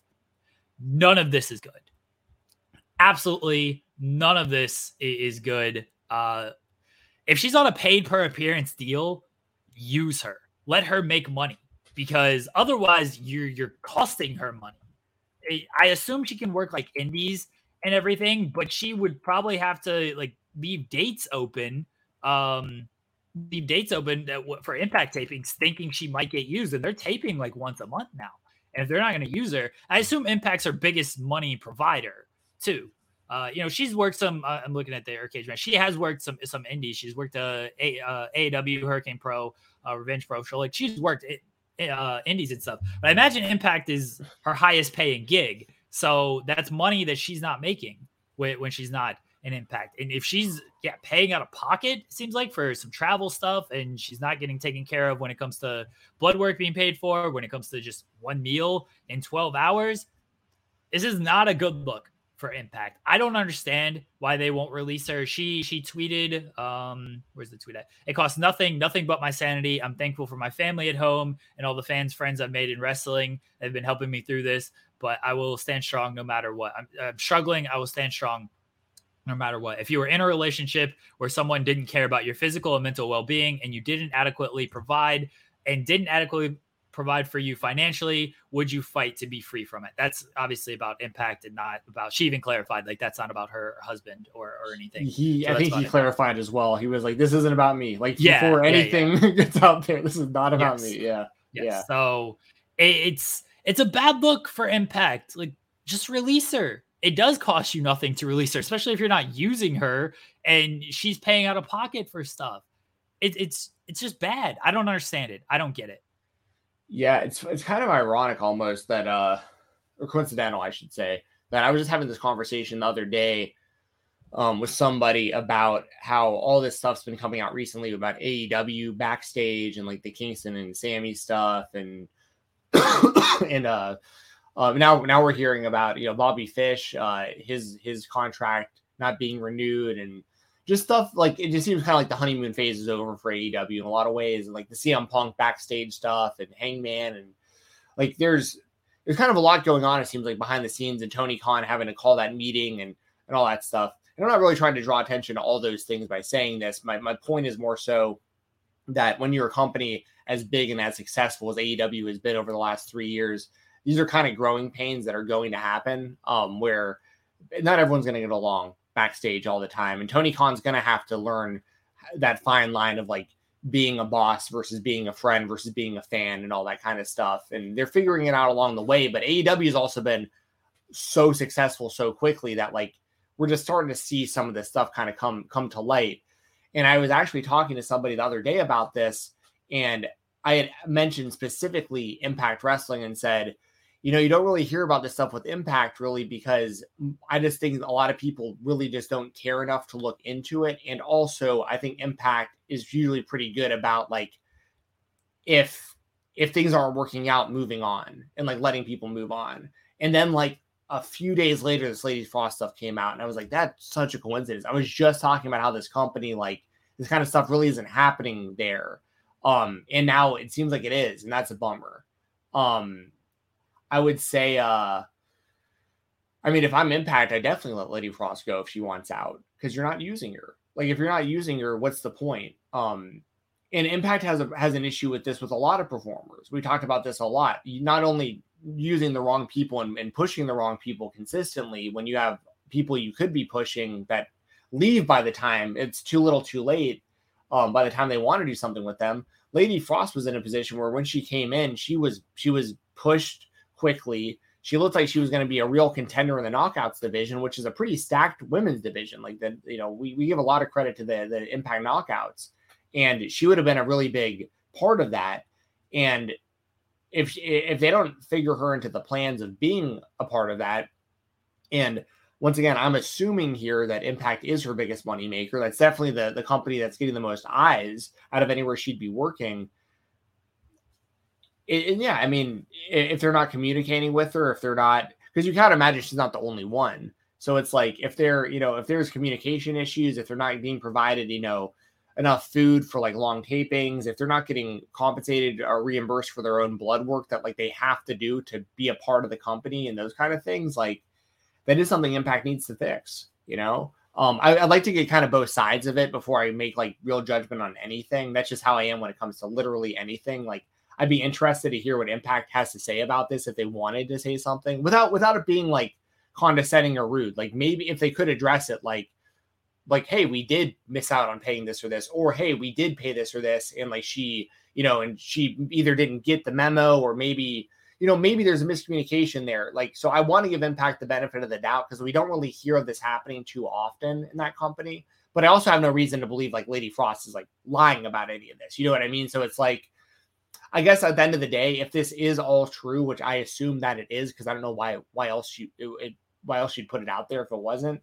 I hope she just gets out. I hope because she'd be an asset in AEW. She'd be an asset really anywhere. And she could main event a lot of indie shows across the country and stuff. So, I mean, she will get booked plenty of places and be able to make money. But like you said, I think the biggest hold up there, and you brought up a great point, is the not taking certain bookings because you're assuming that Impact is going to book you on certain days. So like if you're saying no to all these companies and burning those bridges because you're never available to be on those shows, but then you're free because like Impact isn't booking you, but now it's too late to get on those shows that you were originally asked to be on. Now you're not making any money. You can't wrestle. You can't do anything. You're just stuck at home in this contract that you can't get out of.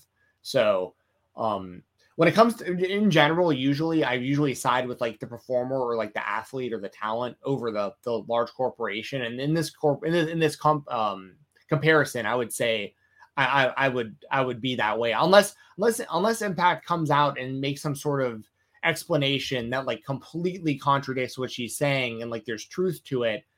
Unless that happens, I gotta side with Lady Frost here and say like if what she's saying is true, that sucks, and I hope she gets out of her deal. I can potentially buy. I'm with you. Let's hear both sides. I can potentially buy that maybe there was miscommunications when it comes to like travel, blood work, food, and like that's Lady Frost's side of the story, and Impact might have another side to the story. I don't know if they can justify pay per appearance deal not using her. Right. She wants out. We're not letting her out. It's going to be very tough to justify. Like if somebody wants out of their contract, and I'd say this with WWE, like if somebody wants out, I guess WWE it's a little bit different because at least you're still getting paid if you're under contract. But in this case, like it's a pay per appearance deal. You're not using her and she wants out. Just release her from that.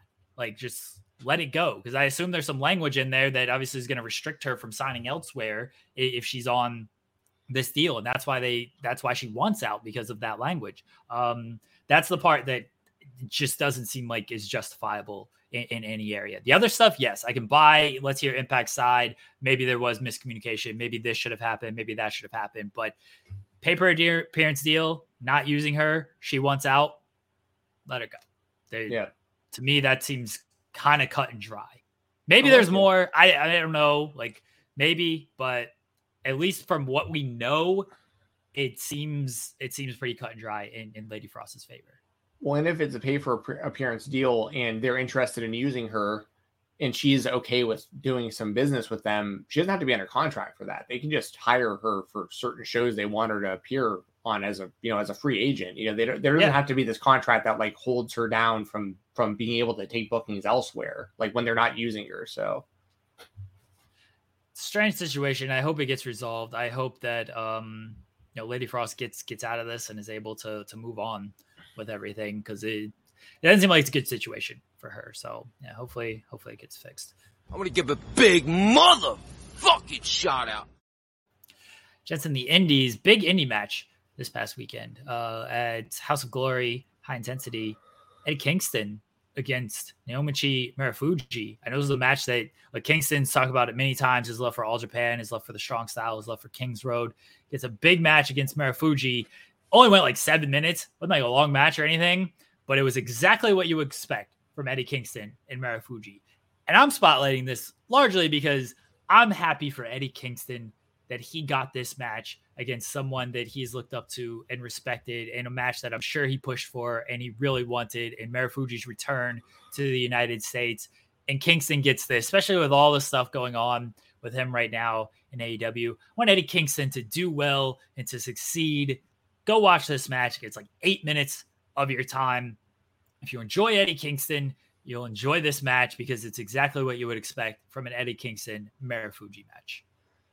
Yes, the guys hit the hell out of each other. Kingston with some nice spinning back fists at the end of the match, as always. Marufuji, seeing him back in the U.S. is cool.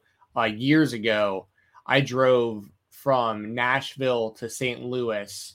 It was either St. Louis or Alton, Illinois. They're basically the same area, but I drove there. It was like a 5-hour drive because there was a Glory Pro show, and at the time, so I on the same show, it was Cody Rhodes versus Michael Elgin, and this was pre-Elgin, all that stuff. But I just want to throw that out there. This was before all that, and the main event of the show was Marufuji versus Donovan Dijak, who everyone knows now as T-Bar.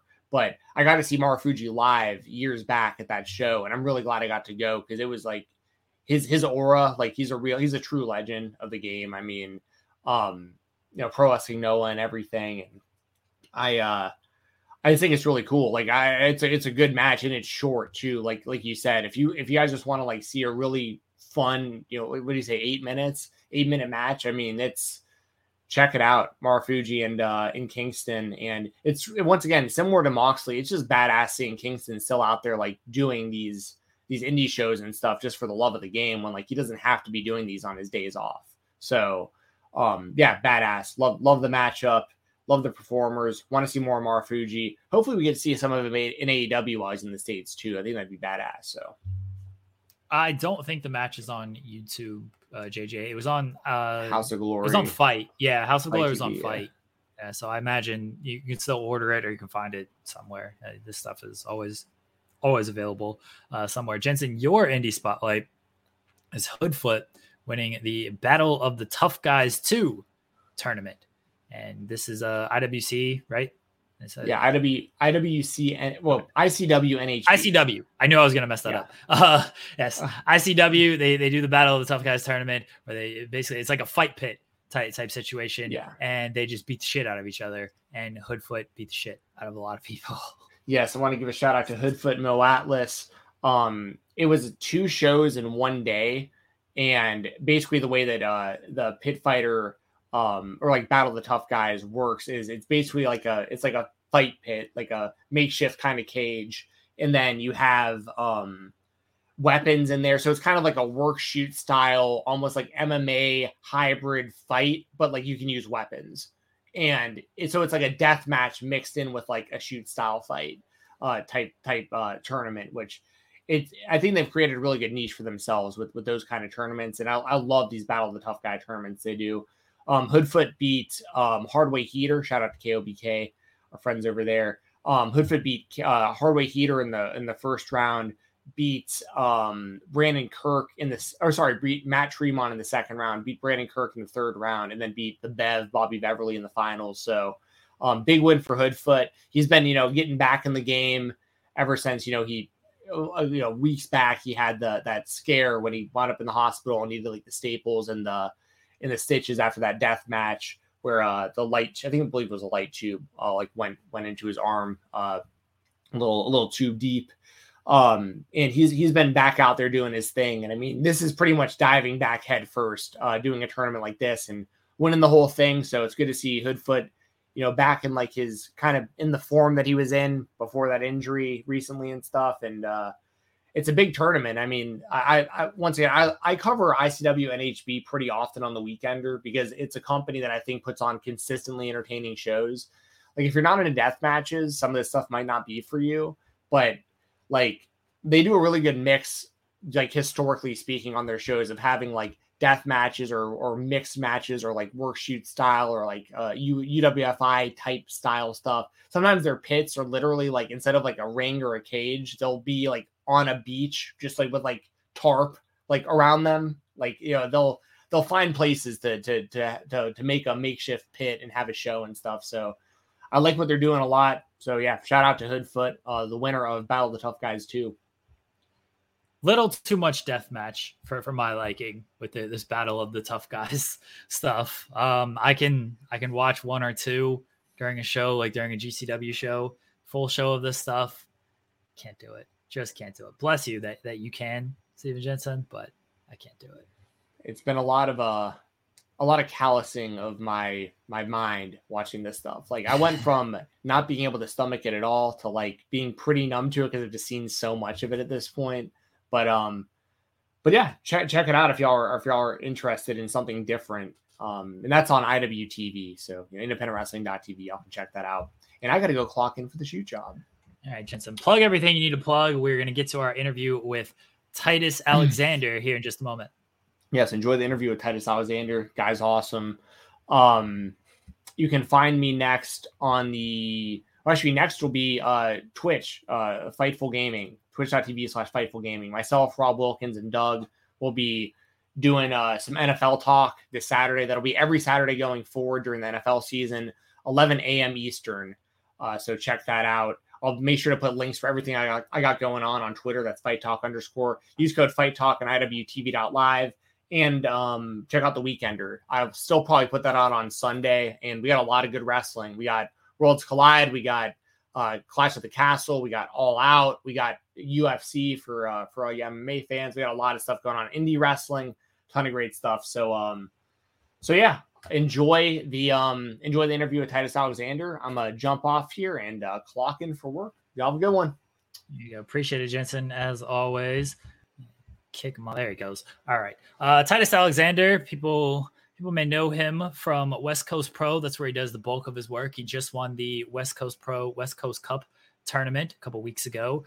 He's done various stuff around on the independent scene. I first kind of found out about him through this show, actually, and through Will Ospreay. His match with Will Ospreay at West Coast Pro earlier this year was something that I watched and that stood out to me, and I was very impressed with Titus Alexander. And ever since then, I've been wanting to get him on the show. We finally got him on the show. A good interview with him. We went about 40 minutes, talked about, everything he's done in wrestling. He's appeared on 205 Live in the past. So we talked about that, wrestling the Singh brothers, the Bollywood boys.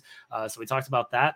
Talked about just his athletic background, his influences. At the end of the show, we get into some boxing and some UFC stuff. He's a big boxing fan, big UFC fan. So covering a lot of different stuff with Titus Alexander. So it was a great interview with Titus. We're going to throw to that right now. Here we go. On to the creator spotlight here on the spotlight here on Fightful.com. I'm still Jeremy Lambert. That is still Steven Jensen. And as you see below us, the winner of the West Coast Pro Wrestling West Coast Cup 2022, a West Coast legend, Titus Alexander. Oh. Titus Alexander, how you doing, man? I wouldn't say a legend, but I'm doing good. Come on, you could be a legend. Everybody is a legend in their own mind. I feel like I'm going to call you a legend. All right. Oh, I appreciate you. We appreciate you joining us here tonight. Oh, thank you guys for having me, man. So we were talking a little bit off air, and I put over Steven Jensen as this is the king of the indies right here. Jensen watches everything from the indies, and I force him to watch WWE. And then I start to learn more about the indies just by proximity of doing this show. And I started learning more about you from your match against Will Ospreay earlier this month. And I watched that match and I was like, this Titus Alexander guy, he's amazing. He's fantastic. Our friend, I don't know if you know him, Righteous Reg, he does the Grapsody podcast. Yes. He has called you the AJ Styles of the West Coast scene. Oh, so man, that's higher praise than me saying you're a West Coast legend. yeah, very much, man. I've heard that before from him or through words of mouth, but him putting me over like that is very huge in my eyes, at least. Yeah. So, Reg is gospel. When Reg says something like that, I'm like, all right, I take it as gospel. And then watching you against Ospreay, watching you in the West Coast Cup, I was like, I see it. I 100% see it. Oh, man. Thank you. I appreciate you. Yeah, I wanted to jump in right on that, actually. guys like Ospreay and AJ Styles, I can definitely tell that you take some type of influence from those type of wrestlers. Are those two names you would bring up as like big inspirations to you personally? And is there some other names you throw out there that is like really kind of molded what your style has become? Oh yeah, definitely. AJ Styles, definitely like the pacing of his matches and stuff like that. Ospreay, I would say yes, just because he's, in my opinion, like the best wrestler right now. Watching him like at PWG growing up, before I was even in wrestling, like I could never do all the stuff that he could do. But I mean, really, there's only a couple guys that really can. But yeah, those are the two. Ricky Steamboat for me is one of my favorites in general. The best babyface of all time. Granted, I'm not one of the baby faces anymore, but yeah, I get a lot of my match process from them. Yeah, I was about to say the last time I saw you, you were ripping up a little kid's sign actually. So, yeah, this past weekend. Yeah, this past weekend, exactly. With your background, you mentioned some great in-ring workers, some of the best ever, in my opinion. Yeah. What's your background? Like, you're a very athletic guy. Like, did you play like traditional sports growing up?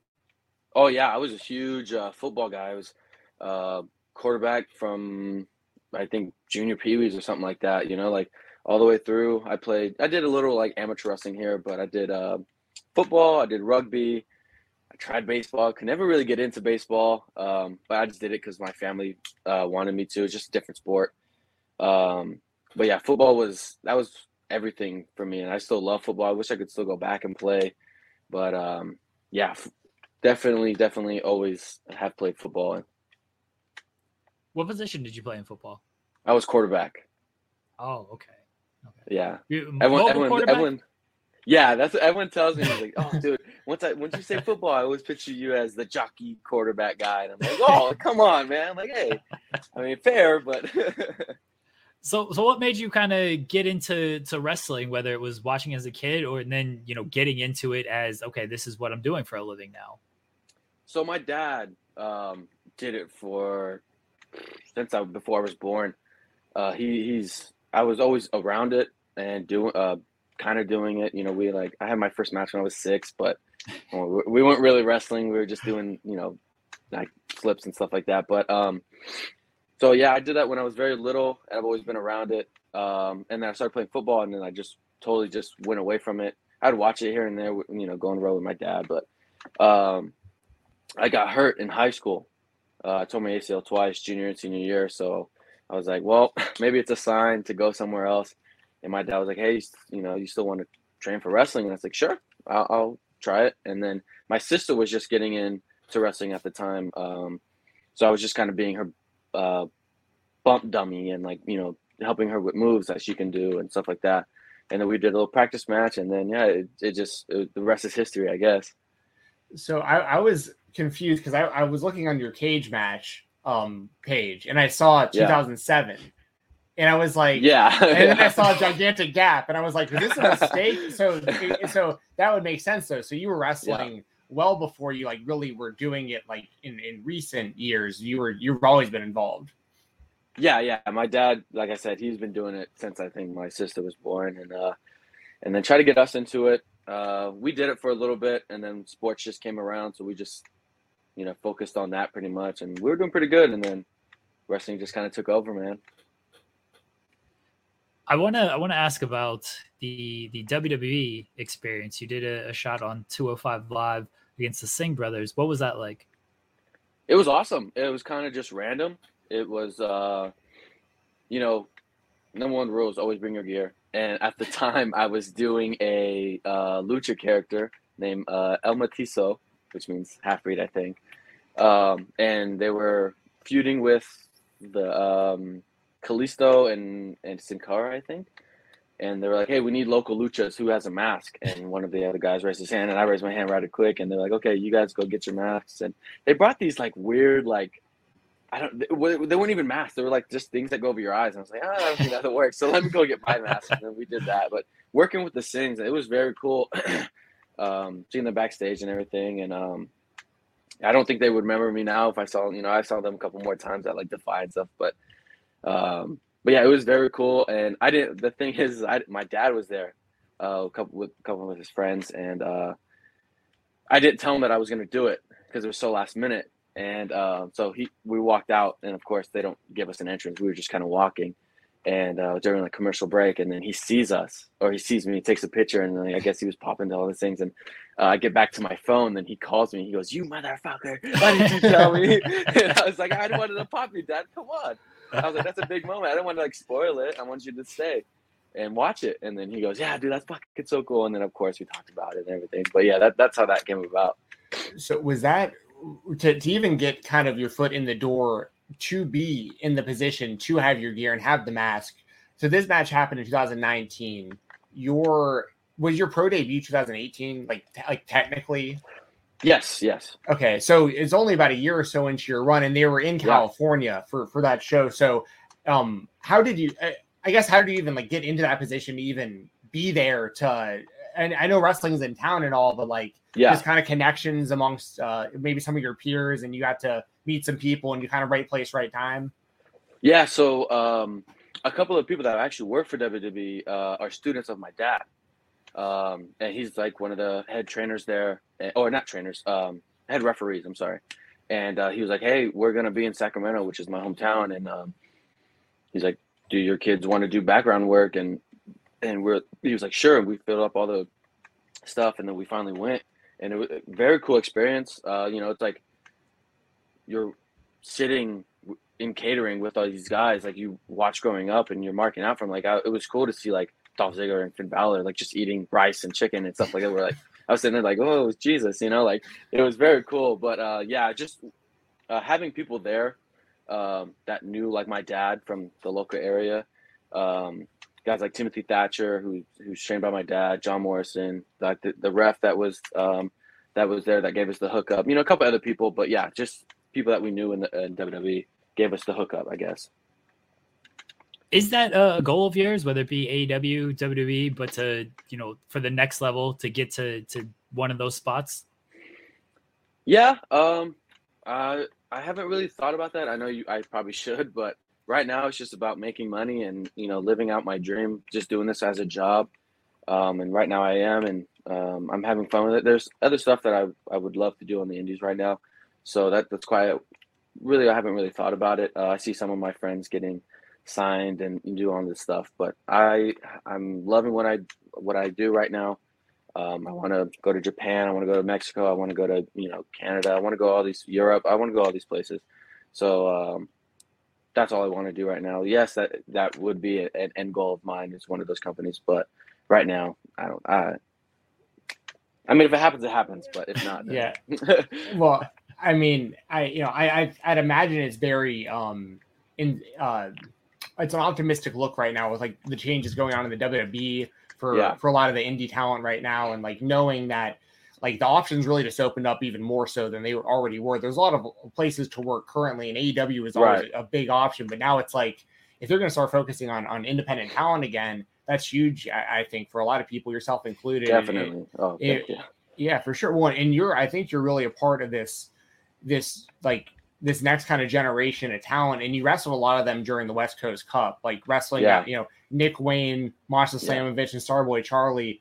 I mean, what can you speak to kind of this next generation of, Nick Wayne, literal teenager, Starboy Charlie, maybe 18. We have people like, Marcus Mathers out there and Billy Starks. And and I know you're in like your mid 20s, a little bit older than the people we're talking about currently, but still one of the guys that I'm currently talking about when people ask me and say, who do I think is going to be really on the radar of these major companies? You're a name that comes up immediately right now for me. And how do you, I guess, kind of speaking to the next generation of talent and how good these people are getting at such a young age? I honestly, I think it's for the best. Just like everyone, like, of course people hate it, like the older vets, like, oh, the business, blah, blah, blah, blah. It's business changes. All business changes. It doesn't matter like what the business is, but it all changes. But being a part of this generation that, that has like the Nick Waynes, the Starboy Charlies, the Billy Starks, the Dante Martins, like the Lee Moriartys, the Danny Garcias, like it's amazing to be a part of that, to grow up with them. And like, those are all like, we're all friends and stuff like that. So to be a part of that is really, really, really cool. and it's very cool because we all have really different styles.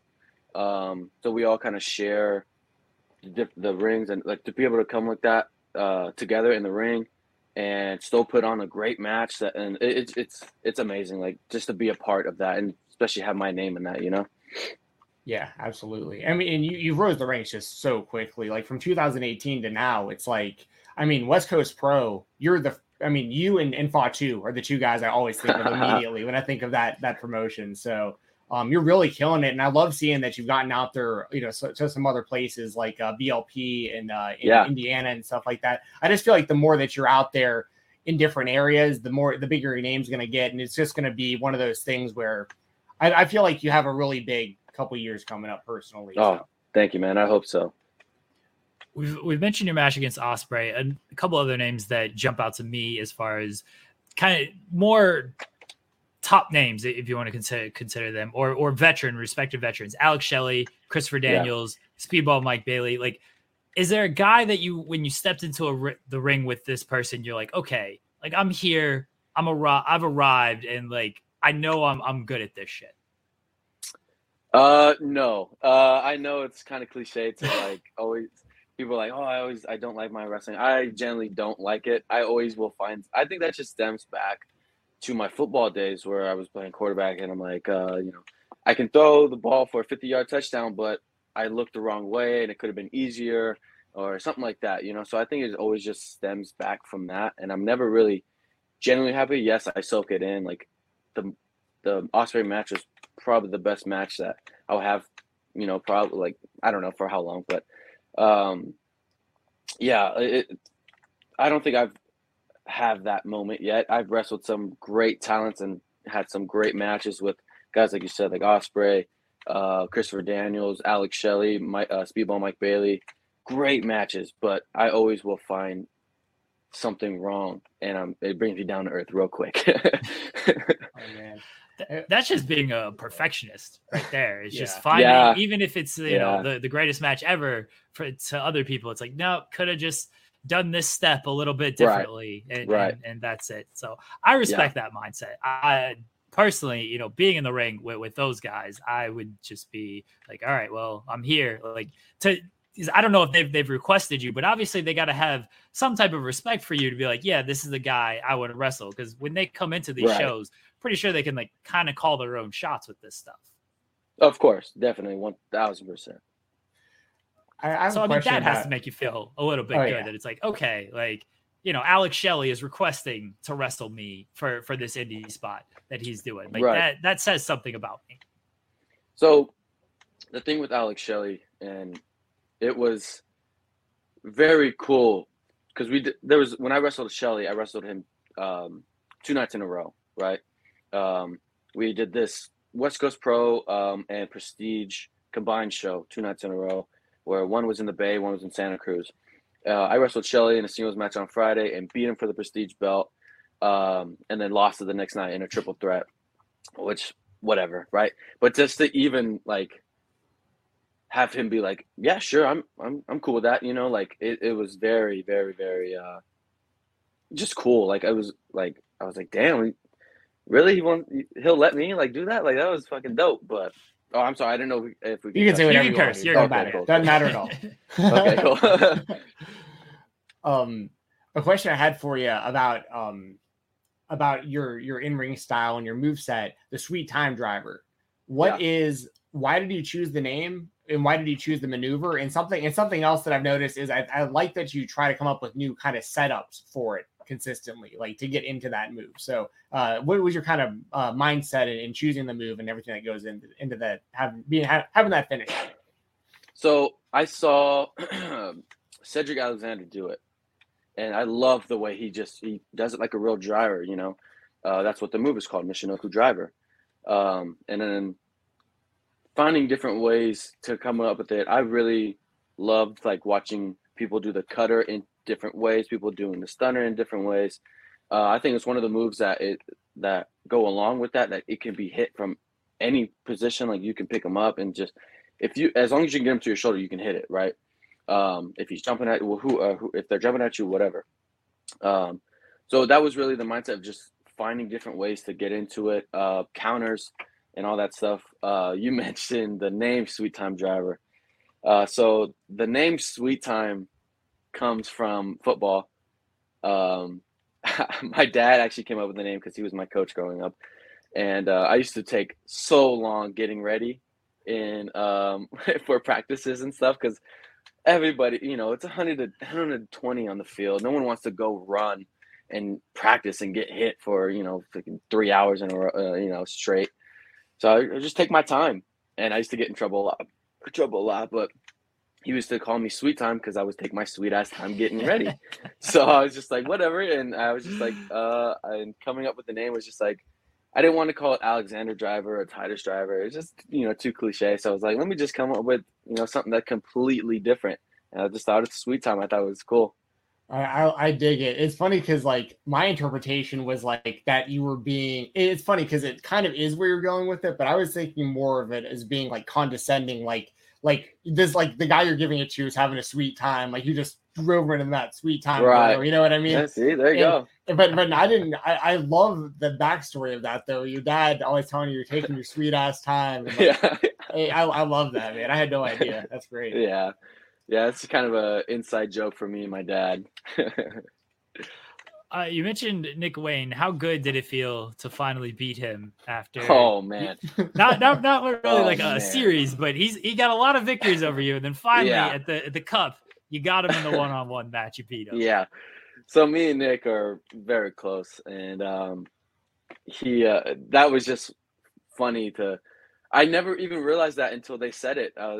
Going back to all our matches, I was like, "Damn, I really lost all those matches with them." Like, if it's scrambles, if it's one-on-ones or whatever it is, and I was like, "Damn, this is my first victory over Nick Wayne. Like, I should have made it like 10 times bigger." But yeah, I didn't notice it until after. But it was funny because now I just give him a little shit for it. Finally, get the victory that you can hold over his head. Still 3-1, but I got that one. That's what counts. And look, the comeback is on. Best of 7. The comeback is on. So you'll meet him a few more times. Yeah. Oh yeah. I'm down. Somebody should book that. That's how we go. What I'm saying, man. Yeah. There you go, West Coast Pro. We've given you the idea. Hey, best of 7 against Nick. There you go. So you got to wrestle Nick Wayne a few times. Who haven't you got to wrestle yet? Like, who's on your short list of like quote unquote dream opponents right now? Oh yeah, Jay Lethal for sure. He's a big inspiration of mine. I just loved all his stuff in Impact. One of my favorite promos is when he's doing it with Ric Flair, doing an impression of Ric Flair. Lee Moriarty, Daniel Garcia. I did like a 5-minute like gauntlet match with Daniel Garcia at West Coast Pro. So that I would really want to go a little bit longer. Let's see who else. Bandito's a really high up there. Jeff Cobb, Timothy Thatcher, just because I've known them for a while.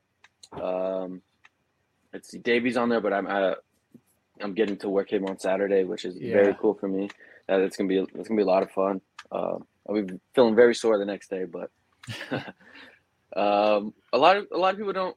I don't know if a lot of people don't know him, but I'm working this guy in a triple threat who's his name is Gregory Sharp, out in Vegas, and I've been wanting to wrestle him for a while, and I finally get the chance at Toko's Kickback on Friday, so I'm very excited for that.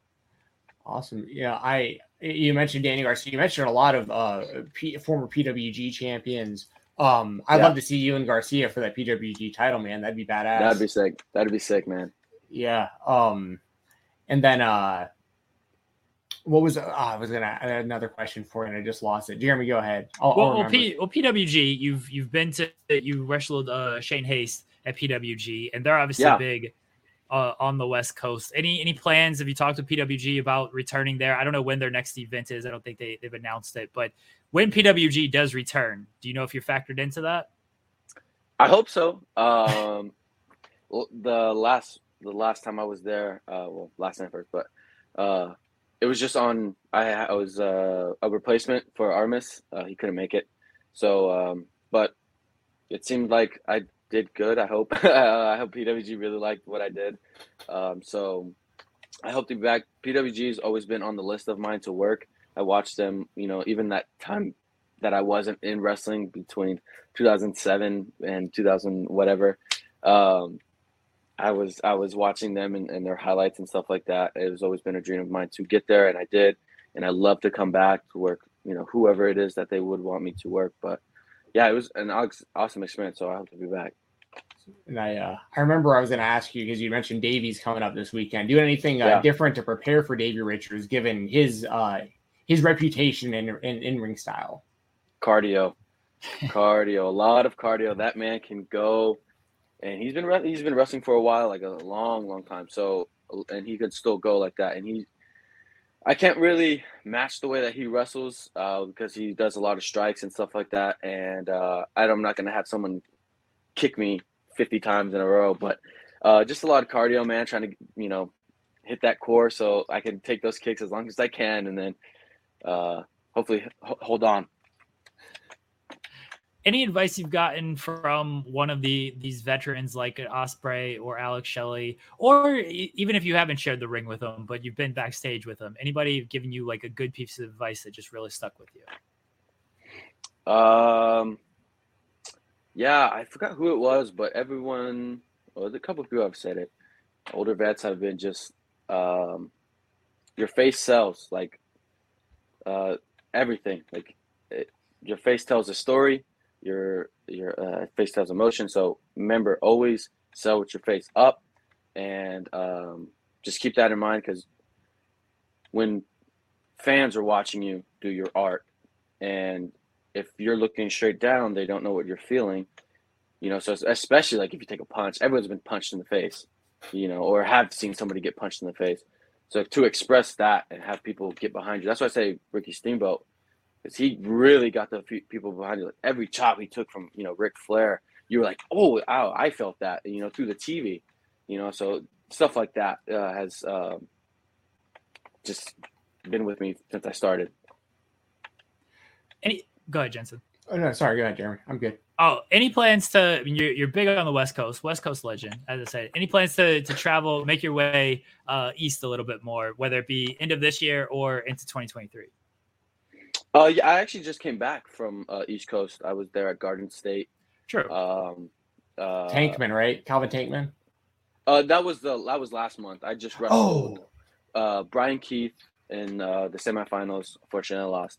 And then I did a triple threat with Michael Oku and Matt Seidel. Very, very cool to share the ring with those guys. I would love to go to the East Coast more. That'd be very cool. I love it out there. The travel for me is rough because I hate sitting on a plane, but I don't mind it if I'm going to go out there and do what I love. I hate planes too, for what it's worth. It's the worst. Yeah. For me, it's the time change because I'm not used to it. Right. I've only been out there twice, so that 3-hour difference. Yeah, like I see my flight info and it's like I land at like 10. I take off at 8 from here, and I'm like, oh, it's a 2-hour flight, and I'm on the plane for 5 hours. I'm like, this doesn't make sense. But I know. Oh wait, the time change. Whatever. But yeah. I know you said that you don't know if you'll have a better match, against than what you had with Will Ospreay recently, which was just fantastic stuff. But as a fan of pro wrestling, what would you consider to be your favorite, or maybe some of your favorite matches as a fan? My favorite match would probably be at WrestleMania 3. It was Savage and Steamboat. That match is just, every time I watch it, man, I just get so just damn, just get me every time. I've seen it like 50 times. That one really is one of my favorite matches. And let's see. That's a tough question.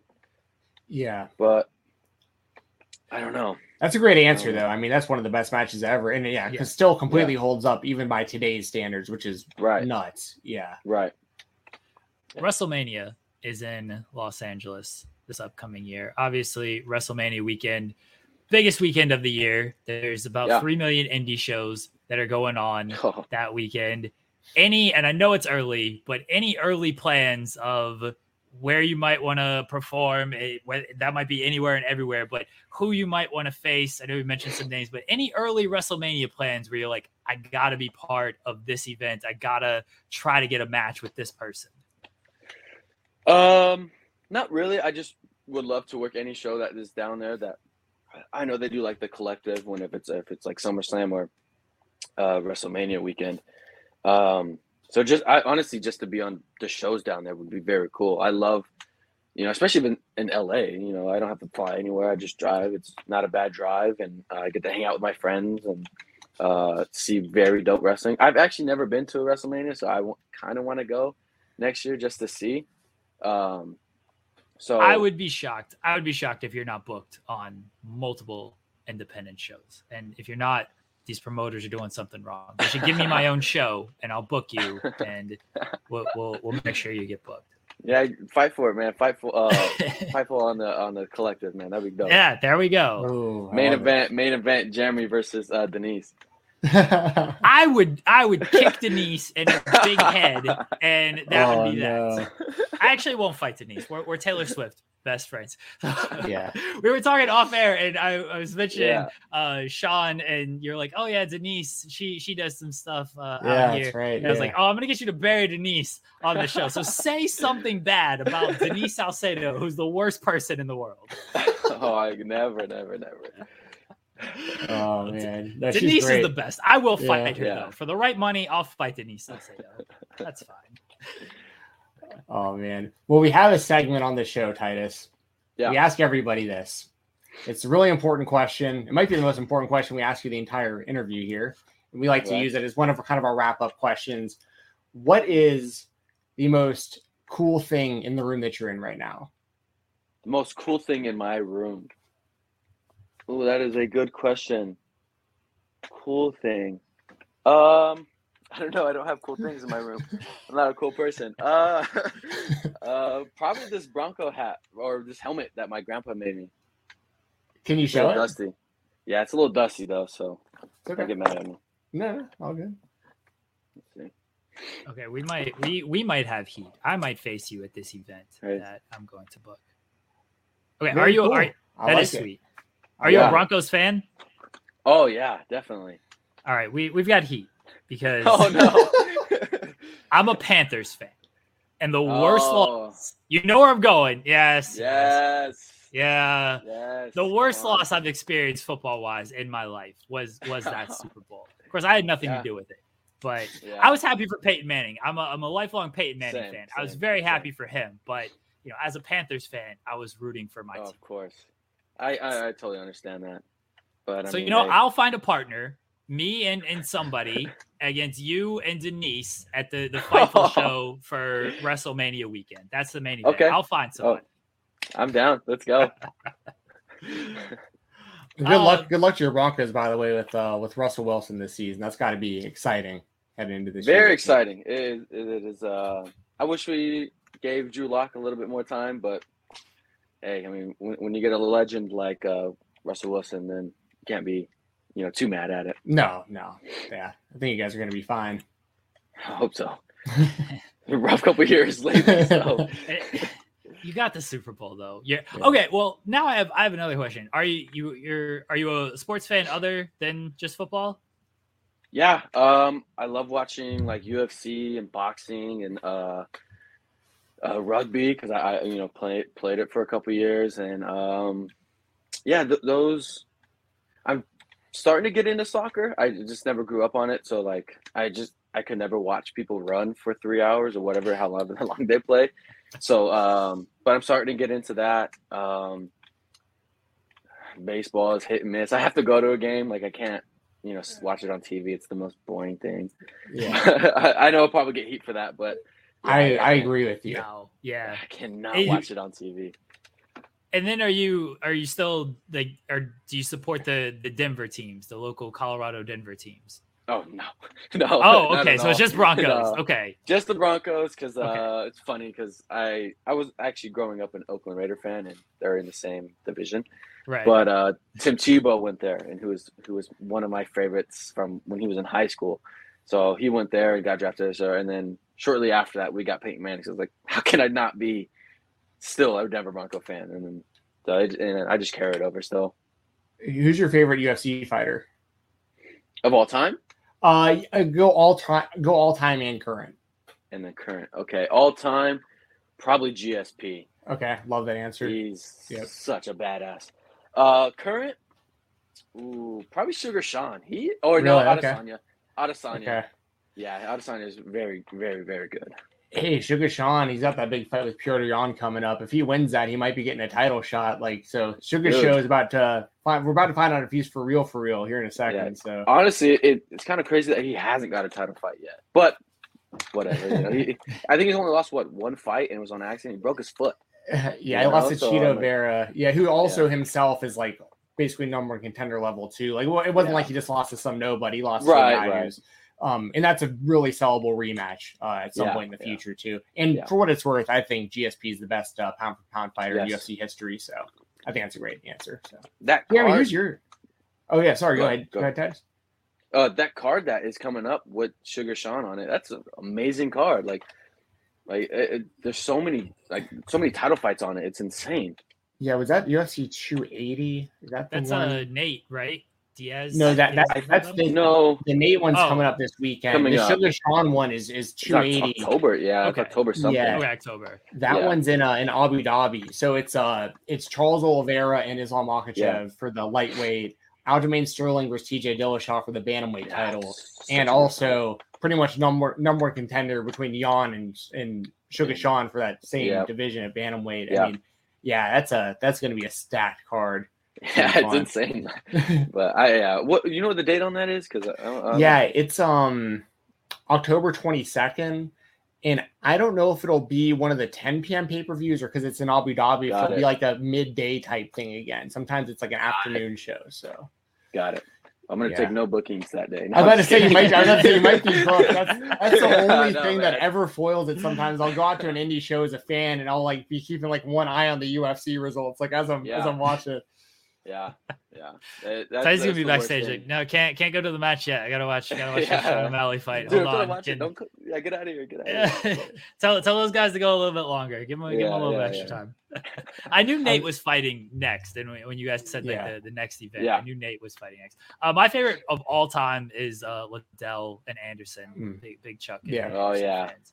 I do agree with you guys that GSP is actually the best of all time. As much as I love Anderson, I think GSP beat stronger competition during this run. And he's just so well-rounded, everywhere. So it's pretty wild. It looks like Jake Paul's about to box Anderson Silva from what it looks like. I was just about to bring that up. Yeah. And I'm like, oh my god. I'm strangely excited for that fight because I think Anderson. That's an actual fight for Jake. Yeah. Yeah. That's an actual fight. I hope so. I mean, I give Jake Paul the respect that, he does put in the work, but I mean, I just want to see him get knocked out. That's the one thing that I just want to see. No hate towards the guy. I just want to see it, the last fights that he's had, I'm just like, okay, whatever. Because this is definitely a big difference considering Ben Askren doesn't really have the hands. Tyron Woodley is really on a big decline. Anderson at least has been boxing. One of those was kind of a joke fight with Tito Ortiz, but he beat Chavez Jr. Straight up. And he was a former champion. Right. I mean, it's so at least this is yes, it's an MMA fighter, but at least it's an MMA fighter who is doing pro boxing right now. So at least he's fighting a pro boxer, not just an MMA guy with a 0-0 record this time. Yeah. So and I do think Anderson should probably wash him. Anderson's probably gonna destroy him, I would imagine. I sure hope so, man. I sure hope so. It's gonna be very sad for us longtime MMA fans if Anderson Silva gets by Jake Paul. Yeah. Because if Jake Paul wins, it's oh, now you get to go fight KSI, who's another YouTuber. I mean, all respect to KSI. I love KSI, but it's just another YouTuber. Go to an actual fighter if you're gonna say you're the best, boxer or whatever. But whatever, man. Yeah. Shout out KSI. KSI won 2 fights this weekend. I mean, they were against complete jabronis, but he saved the show by doing those fights. So good for him. So I didn't even know that he fought twice until I watched the highlights again. I was busy wrestling in New Jersey, but I saw the highlights and he was the first fight, and I was like, oh wow, that's surprising. And then I saw later, and he fought the Slim or whatever, or whoever it was, and I was like, oh damn, he fought twice. I was like, that's kind of badass to be to do that. But Yeah, I had no idea who those guys were. Yeah, nobody did. Nobody did. Yeah. Shout out Deji though. He beat the hell. He looked pretty good too. His Dude. hands were pretty decent. Dude, he came out swinging and like I don't know if he did all the stuff that he did, like or said he did, like broke his nose and stuff, but that was pretty badass. I was rooting for Deji. Yeah, that was his first win, I think, too. Like, he had lost Mm-hmm. before that. So, yeah. Yeah, I love following, like, the YouTuber, influencer, TikTok boxing world. It's just bizarre. Like, it's just fun. Like, as long as you watch it with, like, the right lenses of, like, what it is and you have the right expectations, it can be fun. Yeah, I love that. I love that. There was a guy, Salt Poppy, who really impressed me. Dude, he knocked the bug out of that guy. And I was like, oh! And then he like moonwalked on him. Yeah, I was like, damn, dude, what the hell? That's a guy we got to get on this show. Yeah, Yes. we had I don't know if you're familiar with Dad, who did the creator class show that iDubbbz put on a few months ago. Yeah, he came out with like Morrison or something. With like Morrison, that yeah. Right, yeah, I know who he is. We had him on the show not long after that, and he was a blast. Like I love these guys awesome. who are willing to like put in that work in the boxing world. Because I mean, you gotta respect him for putting that work in, like you said, of course. But then just watching it for what it is, like I love that you even know about this, because usually I don't even get to talk about this kind of stuff on air because people usually don't care. But people get to hear about YouTuber influencer boxing right now. Dude, it's popping. It's fucking popping. Like from the first time they ever did it, I was just like, that's kind of interesting because you see these guys doing like pranks. And then you're like, they're vlogging, and you're like, dude, you're a vlogger. Why are you going in to kind of fight this guy? I was like, whatever. And then it got views, and it blew up. And then of course, the two biggest ones were Logan Paul and KSI, who had two fights that were pretty good. But yeah, I love it. I love watching it. Those fights sold out like stadiums, like arenas, which is insane to me. 20,000, It's like, I'd never heard of these guys until they did this boxing match. But everybody, this was a few years ago, but like everybody's talking about this boxing match. It's like, all right, I'm gonna watch. Like, it seems like it's a big deal. And it's in this packed arena. I was like, sure. Yeah. If this fight it's become, and I love these kind of freak fights. I think these guys are training and everything, but these type of fights, they sell. Like at the end of the day, they sell. It's the craziest thing, and I mean, whoever came up with the idea is very smart, because you get these kids or people that aren't into regular fighting or boxing or in that matter, they get to go say, hey, I watched Jake Paul and now he's gonna go punch somebody in the face. Like that's pretty cool. And then they get to see all these other fighters throughout the card, and because sometimes they have real fighters on there, I think. But like it's very smart. And then you get to see boxing fans like, oh, that's an embarrassment, but it's on, and they watch it and they're like, damn, they're actually not that bad, and then they become fans of them, so they keep buying it. It's very smart. Yeah, I agree. Especially when it's like the YouTube world can be very fickle, because it's all based on how many views you're getting. So like, exactly, if you're on the decline and your fan base is kind of starting to bail on you, a lot of them don't have like a lot of substance beyond like the videos they make. So if they can like take that energy and like turn it into having some sort of a boxing career, like it's, it seems to be a pretty good second life for it. Because I mean, Logan Paul, he's super famous, but like, who knows what his like YouTube career looks like in like today's landscape? We know he's like way big now he's a WWE superstar, for heaven's sake. I mean, it's unreal. But yeah, no, I love that you pay attention to that world. We'll definitely have to have you on sometime again and talk about these upcoming fights. Yeah, definitely. Hell yeah! Get you on before the big UFC card. Just break. I'm UFC down. stuff I'm down. and catch up on wrestling, and then we'll do the big promo before WrestleMania weekend with my mystery partner against you, Denise Salcedo. If you're on the West Coast, you can check out Titus in action this Saturday, September 3rd. West Coast Pro Prestige Wrestling, Savage Mode 2. He's taking on Davey Richards. Believe that'll be available on Fight at some point. I could be wrong on that. IWTV. I'm not sure. IWTV. Okay, apologies.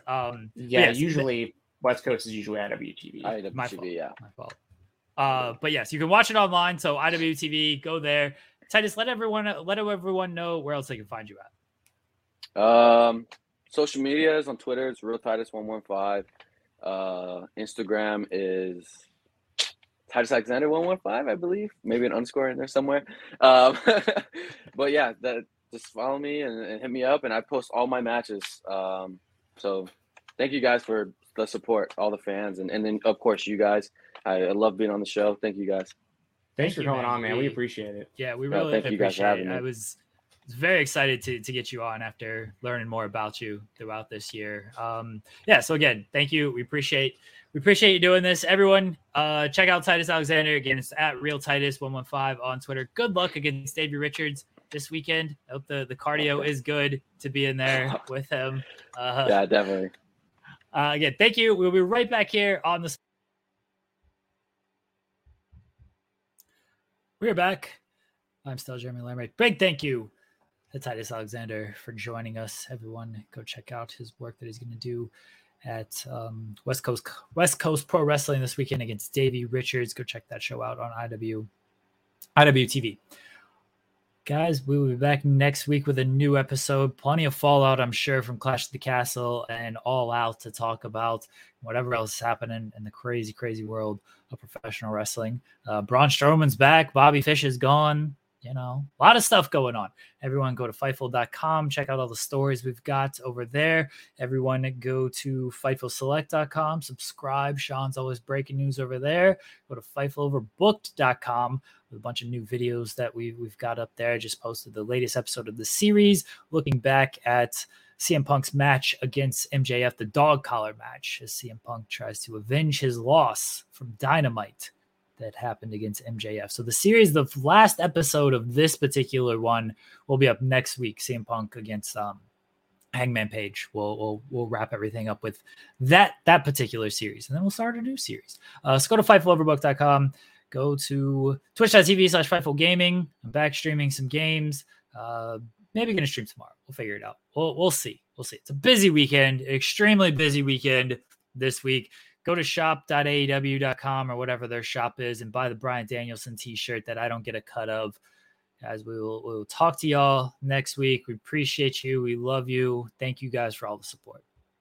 Say goodbye to your credit card rewards. Greedy corporate mega stores, led by Walmart and Target, are pushing for a law in Congress to take away your hard-earned cash back and travel points to line their pockets. The Durbin-Marshall credit card bill would enact harmful credit card routing mandates that would end credit card rewards as we know it. If you love your credit card rewards, tell your lawmakers, hands off my rewards. Tell them to oppose the Durbin-Marshall credit card bill.